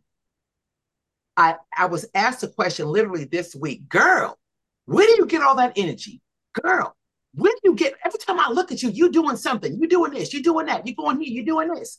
You know why? Because I know who I got, and I know the call that I had on my life to ensure that my inspiring you is my business, but my goal in life is to inspire others to live their best lives. A lot of times people are only limited, and we know this as leaders. We know this being out in the world with others, that we're only limited by ourselves. We limit ourselves. And thank you. I love my glasses too. I can't see without them, but that's just me. But we are limited. We limit ourselves. The world doesn't really limit us. We limit ourselves. A lot of times people are afraid to be who they are. That's one thing that I am not. It was interesting that I had on bell bottoms. I had to share this, Gigi, and then I'll jump off. I had on bell bottoms, like super big bell bottoms the other day. And my son came downstairs and said, Mom, what the heck are you doing? Where are you going with those on? Did you just like travel through a time warp going to your closet? I said, no, this is what I want to be like today. I like this today. I said, if you think that going on 60, I'm going on 60, you think this is something, what do y'all get a load of my walker? It's going to be so blinged out. Y'all going to need polarized sunglasses to look at it. I'm just saying. So people need to understand that it's important to be them. And in the world that we're living in, and us being leaders, and us being serious now, us having to lead resilient teams and be resilient in this day and age, it's so important to show up as who you are. Because in this time, A lot of times you have people that don't think that we're true people, that we live, we have feelings, we have families, we have things that we need to do in our lives, but we're just in this job, or we're in this environment as leaders to make their lives a living hell. That's not true. We're in this position and in this role within the corporate or wherever we are to make things better for everyone. And that's them included. Sometimes it's difficult. Yes. But I might be a leader having to guide you through some turbulent VOCA times, but me letting you know that I'm with you and that I'm human and I have these same challenges that you have. Yes, I may not have young children, but I understand that you have young children and you have to settle. You have to make sure that they're cared for. So therefore, you might be 5 minutes late for work. I got that. I understand. So let's talk. Let's adjust. Let's do things we have to do to make sure that you're successful and the organization is successful. So y'all know I can go on all night. But yeah, was that my time, Gigi? Sorry. Oh, this is why we have the Q&A segment. So we have more questions for you, Kim. We want to hear. I'm here. Okay. Ma'am. And so, and again, honored to have you a part of the LSCOA speaker series. And when we talk about being you and being bold, and I talk a lot about it in my Walk With Me book as well, as far as one of my good friends said, as far as just being you. And I love that. And when we talk about being you, Kim, I want to circle back. And I think Manny's such a great example of that as well, right? I get so many folks, your friend, he has blue hair. I said, yeah, so he has blue hair. Okay, yeah. Great. And we're past that now. Right. So, and I think he's a great example of being you. So let's talk about leadership. And what does that mean to you, Kim? I think that means to me by not being afraid. Again, once, I started, so just a background. I'm entrepreneurial by spirit, by life. I didn't start into corporate until I was 30 years old. I got into corporate at 30 years old. I did my 25 years, and now I'm back in the entrepreneurial world. But when I was in the corporate environment, I led based on my knowledge and my experience on the outside, taking on this world as my own. So wherever I worked, it was mine. It was personal for me, and it was personal to understand that the people that I led, and that not that I led, I call myself, like I said, I'm the people champion. I work for them, and we always, I heard earlier, servant leadership. The org chart should be that we're down here, but the people that we support are up here. Mm-hmm. And when I'm in that world, not being afraid of speaking up, not being afraid of sharing what's really on your heart. I've heard, oh, you're highly opinionated. You're daggone right I am, because I have something to say.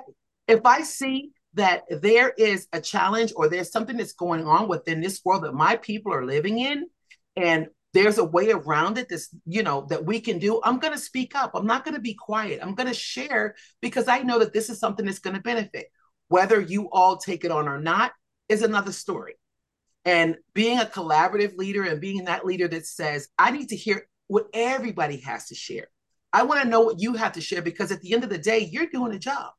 You're at the front line. You're doing what needs to be done.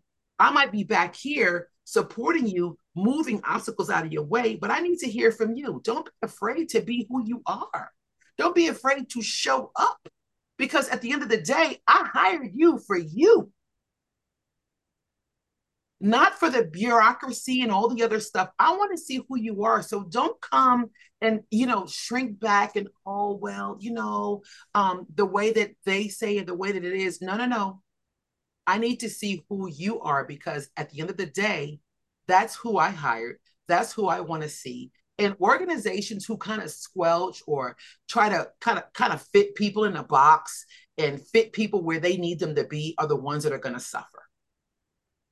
Because the creativity and the innovation and just the plain human nature, that's what makes us all beautiful, because we're all different. Human nature, who we are, identical twins are different. Mm-hmm.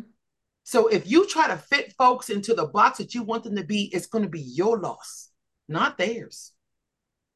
And when you're in an organization who does not want you for who you are, hey, you know what? It's all good. I love you guys, but I can take my talent someplace else, because I choose to be here. People need to understand that they have a choice to be where they are. You're not stuck. You're not stuck in a job that's like, oh, they don't understand me. They don't need me. No, no, no. Your talent fits somewhere. If it's not where you are right now, it's their loss. Move it to someplace else. Don't squelch yourself. Show up to be who you are because you are needed. The you that you are is needed. So I hope you guys are getting this. Thank you, Gigi. Did I go over my time? No, ma'am. Again, this is the Q&A. I'm notorious for that.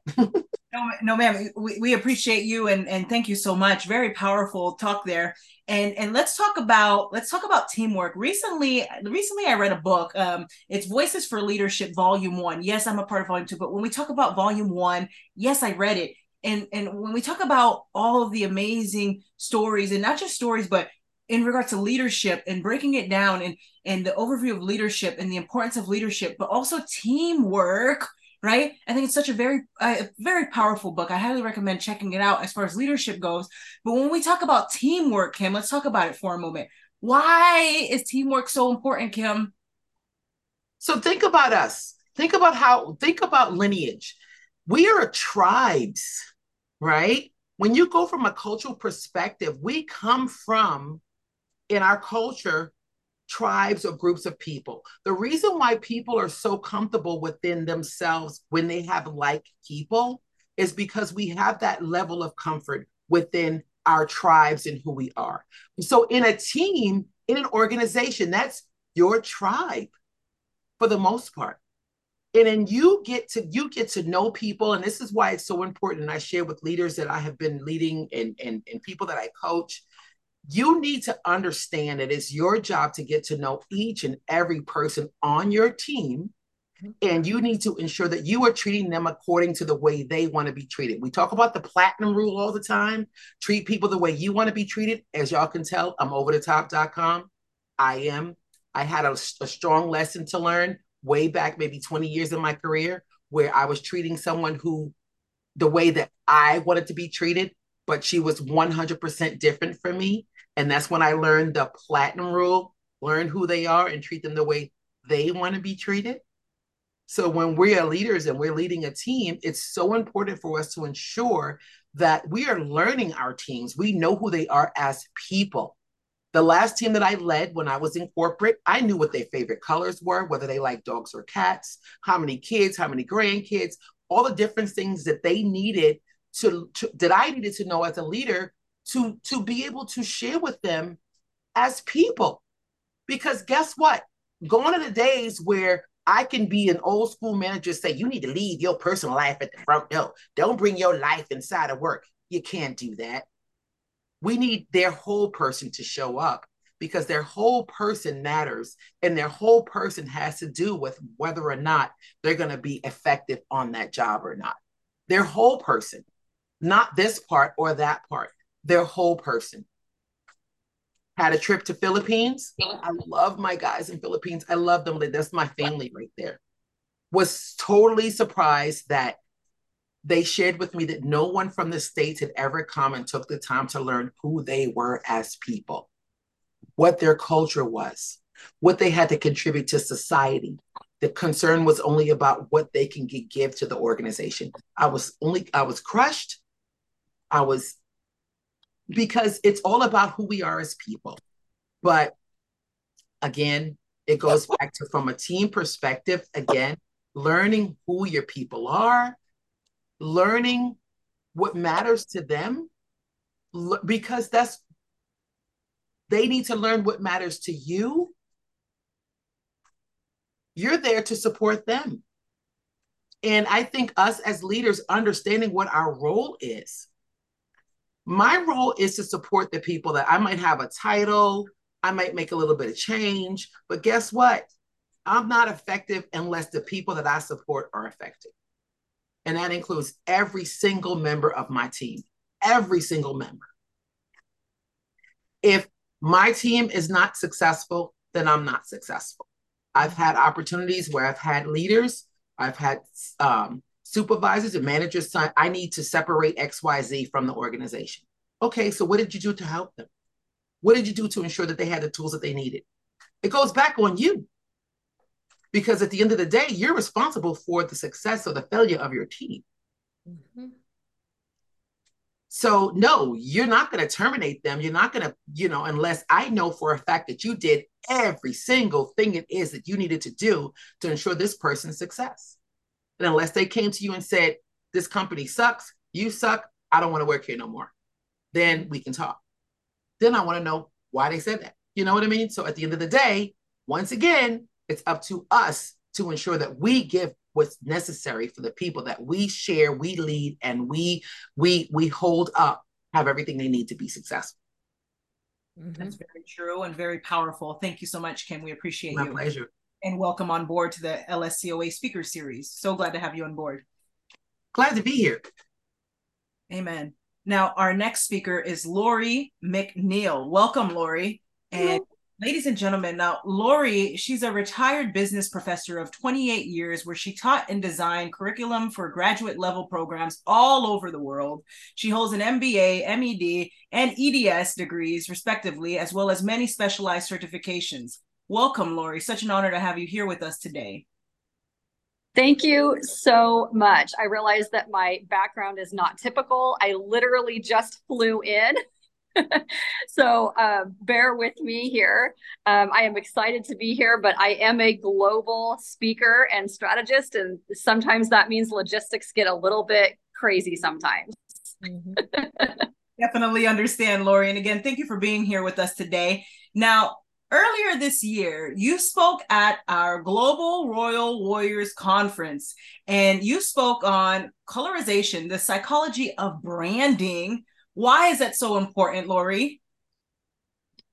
It is so much more important than what people realize, because what's really important for people to understand is that the colors represent emotions. And every color represents a variety of different emotions and feelings and various aspects of the five senses that each of us experience throughout our day, every single day. So we as consumers will buy based on color. And in fact, 84.7% of all consumers make purchases, whether it's a product or a service, based on color. And that is a high percentage that surprises a lot of people. It happens either consciously or subconsciously, whether we're aware of it or not, but color actually plays a huge factor in the decisions that we make, whether it's an outfit that somebody's wearing and whether or not they seem approachable to us, or something that we see in an ad or a product on a shelf. It doesn't matter. Color actually plays a huge part of the decisions that we make as consumers. So as business leaders, it's really important to also understand the psychology of that and how everything that we do, everything that we're wearing, everything that's represented on our social media, our website, our graphic design, all of that, it's really important that then we understand how our ideal clients and customers are actually relating to us, and are we actually attracting our ideal client and customer with the right colors, not to mention the messaging and all the other components that go into build a strong business foundation. But when you do a little bit of a deeper dive, it's very important to understand that the colors that you use that to represent you go far beyond just the colors that you're using on the logo. I love it. And what about the logo per se? I know many business owners, they may have faced a challenge with selecting a logo. What message do you have for that particular individual who's sitting down right now and really just trying to navigate how to select a logo? The logo, the first thing to understand about the logo is that the logo should be the last thing that you create. A lot of people think that it's the first thing because it's such a visual identity marker. They think, oh, I have this product, I have this service, I have this business. And it's just really important that I get my logo designed and get my logo out there. And what's really important is that people understand the overall branding essence that goes into building your overall logo, about who you are, who you represent, the problem that you solve. All of those things actually go into the foundation of building your overall brand, building your overall logo, before you can actually even begin to understand the graphics behind it, all of the different angles and colors and all those different things. It's so much more than just your favorite color, which is where a lot of people tend to gravitate too. So when you understand that your branding is more than just a logo and that you actually have to go a lot deeper than that, and that the logo is really the cherry on top, then when you go to design your logo, it actually becomes so much easier because you've done the deeper kind of psychological work that goes into building the overall branding strategy that goes into designing the logo. Then you're no longer stuck on, well, gosh, should I have this element or this character, this font, or this whatever. When you do the branding strategy behind building your brand, then those decisions become super fast and super easy. And then putting that cherry on top of your dessert, so to speak, is actually a lot faster than what most people realize who haven't done the work, and they're struggling to come up with that, with all of the elements that go into a strong graphic that make up the actual visual identity of the logo. So it's not just enough to say, hire someone on Fiverr, play around with Canva, those kind of things. I always encourage people to definitely start with whatever the elements, the tools that you have in your toolbox, no matter what your budget is. But you need to understand the deeper essence of what actually goes into that logo. And when you understand that, then the graphics and the font and the colors and all of that actually becomes super, super smooth and easy. That's very true. Thank you, Lori. We appreciate you. Now, you and I talk a lot about faith. You and I can't help but recall. There's a gentleman. He spoke at a conference with me, and then we spoke, and he spoke about faith in business and how at first he didn't have faith in his business, and it just did not feel right. But it's when he then had faith in his business, everything felt right. Why do you believe that may have been the case, Lori? You really, you've got to have something else guiding you that's outside of yourself, that's bigger than yourself, that's bigger than your own understanding. You've got to, when you do a deeper dive into understanding who you are and who you are in Christ, then you step into a deeper version of yourself that you didn't even know existed without doing so. So when you actually have that connection to who God is, to who you are in Christ, and you understand your overall deeper purpose and the deeper thing that drives you to do what you do every single day, even when the going gets tough, then it's amazing how your mindset just completely shifts altogether with your attitude, your actions, the decisions you make, just absolutely everything. And so your entire life and your entire business begins to evolve and begins to shift the more closely related that you understand that your life and your business and God are not all separate things. Those are all things that come together in beautiful unison and that are created for you. Thank you. Very nice. Thank you. I like the color. Thank you. So it makes a huge, huge difference when you understand how those pieces fit together, and that it's not just about you in business alone or within your company. And it's not just, you go to church on Sunday kind of a thing. And it's not just, there's these things are not separate. You are who you are every day, on and off stage, in and out of meetings, all of those different things. You are who you are. And when you understand who you are in Christ, then you understand the deeper thing that actually drives you to do what you do every single day and the thing that you were actually called to do. That's very true. And now I can't help but think of anyone better than you, Lori, who actually shows up. You say, I'm going to do this, and you show up. Lori, how important is it for folks to show up?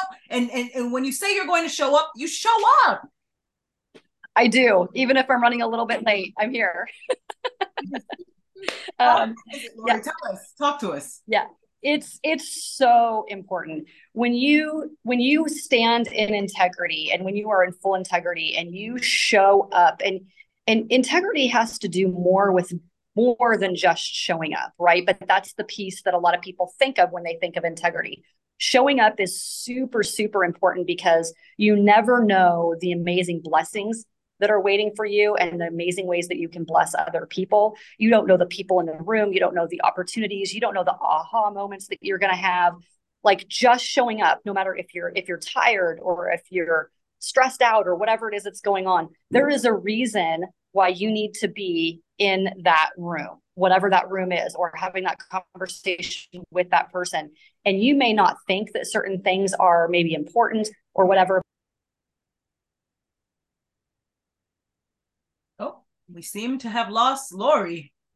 What happened there. But lastly, before we get to our closing remarks and our closing prayer, I wanted to go around the room and just maybe there's a verse or a phrase that you'd like to say. I know some folks believe in a higher power. I'd like to hear from each of you a verse or a phrase that resonates with you the most, or your favorite verse or statement. Let's go to Kim.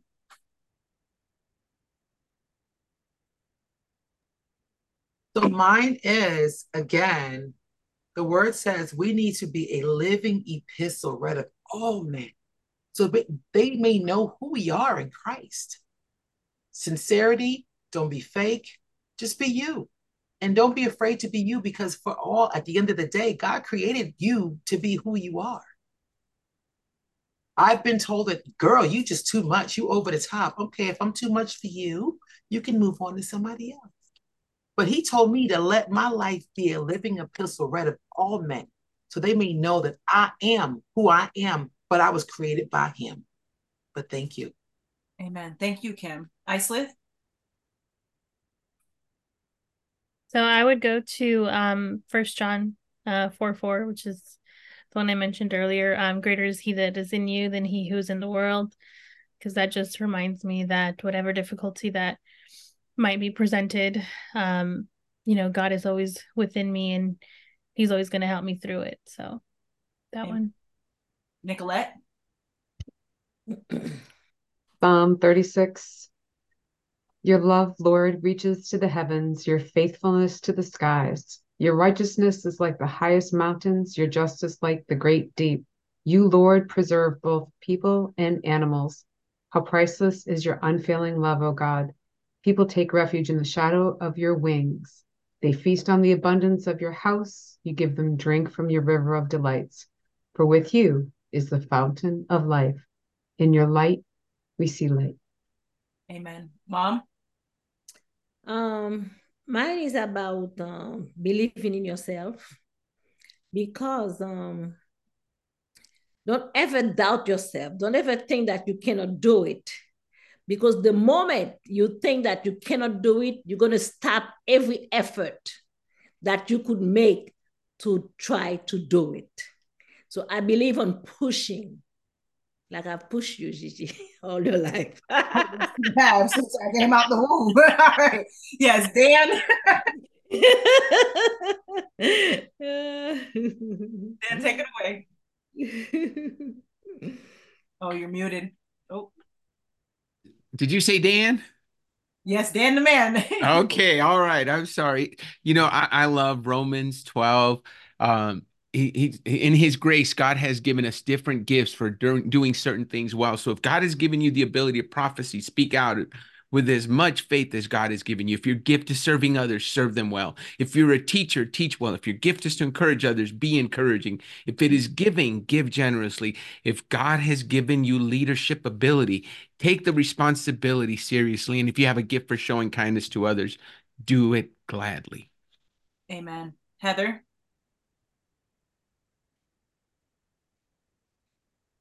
Trying to get my phone on so I could search for the scripture, but I'll have to go by memory. It's the scripture that says,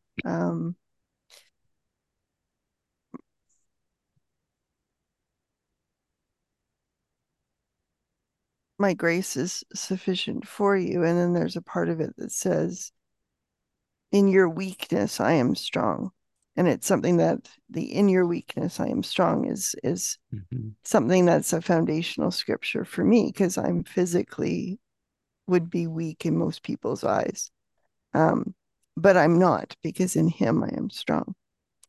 And if I'm strong in him, then I can do anything that any task, any assignment that he gives me to do. Because in my weakness, he is strong. Amen. Jacqueline? Everything and everyone that comes into my life is both a lesson and a blessing. It's up to you how you choose to see it, but we are always together and we're never alone, meant to grow together. Wow, very powerful. Drop the mic, please. Okay, right. Very powerful. Manny, take it away. One quote that I usually tell myself every time an opportunity presents itself and I don't know what I'm doing or how I'm going to do it is feel the fear, but do it anyway. Do it anyways. And I always tell people, listen, whenever you're an opportunity presents itself, if you don't know what you're doing, that's fine. But if you know it could be life-changing and it's something that you want to do, feel the fear, but say yes anyways and learn on the way. Very true. Trina? Mine is Jeremiah 29:11. For I know the plans I have for you, declares the Lord. Plans to prosper you and not to harm you. Plans to give you hope in the future. It just reminds me that my life is not my own, that God is with me and that He already has everything. It humbly reminds me that He already has everything that I need. Everything is already lined up. Literally, I'm just catching up with this, but it was already done before I even entered my mother's womb. So it's done. It's done. Amen. And mine's is Joshua 1:9. Be strong and courageous. Do not be afraid or discouraged, for your Lord your God is with you wherever you go. Therefore, you're not alone. And now, Lori, back to you. I know we lost you there for a moment. Take it away. Yes, if this isn't a test of perseverance. We were talking about I'm talking about showing up, and it's so vital because you never know the seeds you're going to plant, and you never know the seeds that are going to be planted in your own heart, soul, and mind. And that exchange of energy and that exchange of faith and in that journey is so important because you never know. It goes beyond just following through with what you say you're going to do, but it's literally like pushing through all of the obstacles, and tonight might be an example of that, and showing up anyway, raw, authentic, who you are, who you were created to be, and not being afraid to just show up fully and just say, I'm here, this is me tonight, and I love what I do, and I'm not going to let anything stop me. So thank you for your patience, everybody. But if I can leave you with one thing, it already was said, Jeremiah 29:11 has been definitely my rock verse my entire life, to know that, that God does have a plan for me. God has a plan for every single one of you. And to just have that faith over fear and step into that, and don't be afraid to just go on to that next thing and that next thing, because you don't have to have all of the information. You just have to have that faith to take that next step and allow God to be your GPS and show you what the next step is that you're supposed to take. So thank you so much for having me on here. Blessed to be a part of this. And if there's anything I can do to support anyone, reach out to me anytime. Amen. Thank you, Lori. We truly appreciate you, and welcome on board to the LSCOA Speaker Series. We're so honored to have you a part. Thank you so much for having me. Amen. And now I'd love to say a few closing remarks here. However, I want to circle back to Life Service Center of America and what I spoke about earlier as far as the business goes. And again, I just want to say much gratitude and my appreciation to God first and foremost, and just all that He's been able to do in essentially with Life Service Center of America. And I'm just grateful. And again, understanding whose we are. One of the speakers mentioned that here tonight. It's so important as business owners to just and let go and let Him, and also to understand. One of our speakers here tonight also spoke about teamwork and understanding it's okay to let go and give it to your team as well, and work with your team. So important, teamwork. And when we talk about Life Service Center of America and some of our programs, and again, meeting people where they are, right? Not assuming we know where they are, right? The mind wants to go so quickly to say, okay, this is where they are. No. We need to listen first and foremost, and listen, and not to respond or answer, but listen in, really dig deep into what the individual is telling us, and really work with that particular individual. And that's what we love to do, meet people where they are and help them achieve their goals. And our job is not done until we do just that. And when we talk about the speaker series, as I mentioned earlier, we're going to proceed with doing the events in 2024 as God has called us to do, and literally letting go and letting him. And as we go through each and every one, I ask for each and every one of your prayers as we go through each and every single event. I appreciate each and every one of you who are also on the roster. I know some of you are on the roster for our conferences next year, the online summit and in person, and we appreciate you. And also, as far as the business service navigator component goes, some of you are partners with us already. If you haven't checked out the partnership program, I highly suggest to do so. We'd love to partner with you.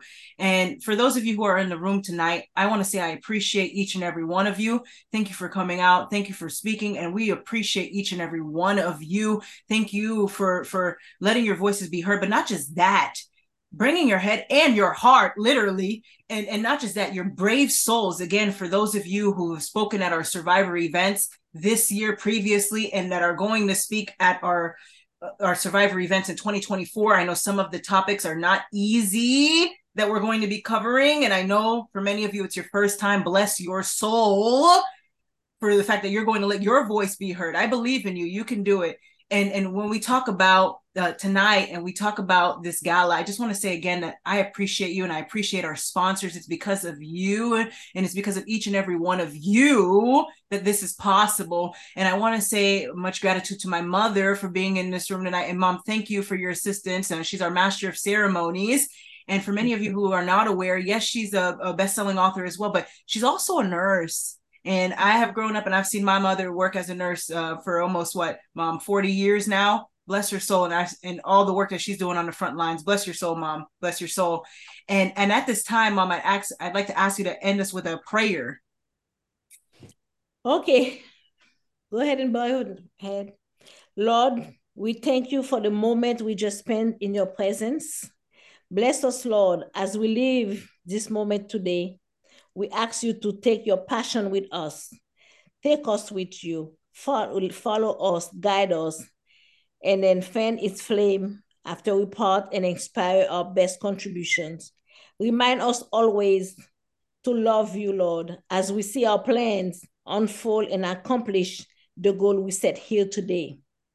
Through the power of the Holy Spirit that dwells in us, to our belief in Jesus, our Lord and Savior, inspire our hearts to seek you in your world daily. Come visit us in our business, in our life, in our home. Grow us both individually and together, Lord, as we seek the peace of your presence. Help us to walk faithfully and fiercely after Christ, reflecting his love. May we always live our progress up to you. You hold the honor and glory for who we are and what we do. Use us, Lord. Use our lives, Lord, to reach those who desperately need us, to know you love them. In Jesus' name, amen. Amen. Amen. Thank you all again. God bless you and be safe. Thank you. Thank you, everyone. Thank you, Thank you, Gigi. everyone. Thank you. Thank you, God Gigi. bless. Thank you so Yes, much. thank you so much, Gigi. Next We'll year. see you Happy next New year. Year. Thanks, Gigi.